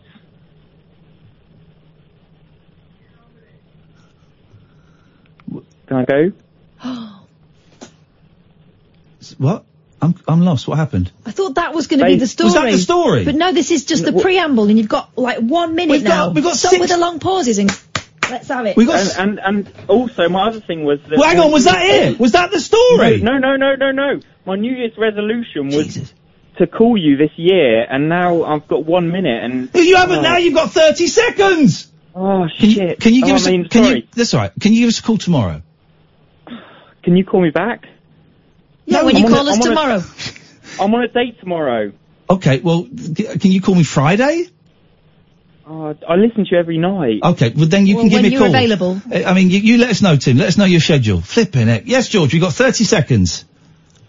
30 seconds. The future's going to be trisexual. Do you think you'll go for it? And does that mean try everything once? No. Relationships will be between 3 people. That's not trisexual. No. No? Don't fancy trisexual? Not if you're involved, George. Thank you very much indeed. Paul, please, for the love of God, come in and save this Parker.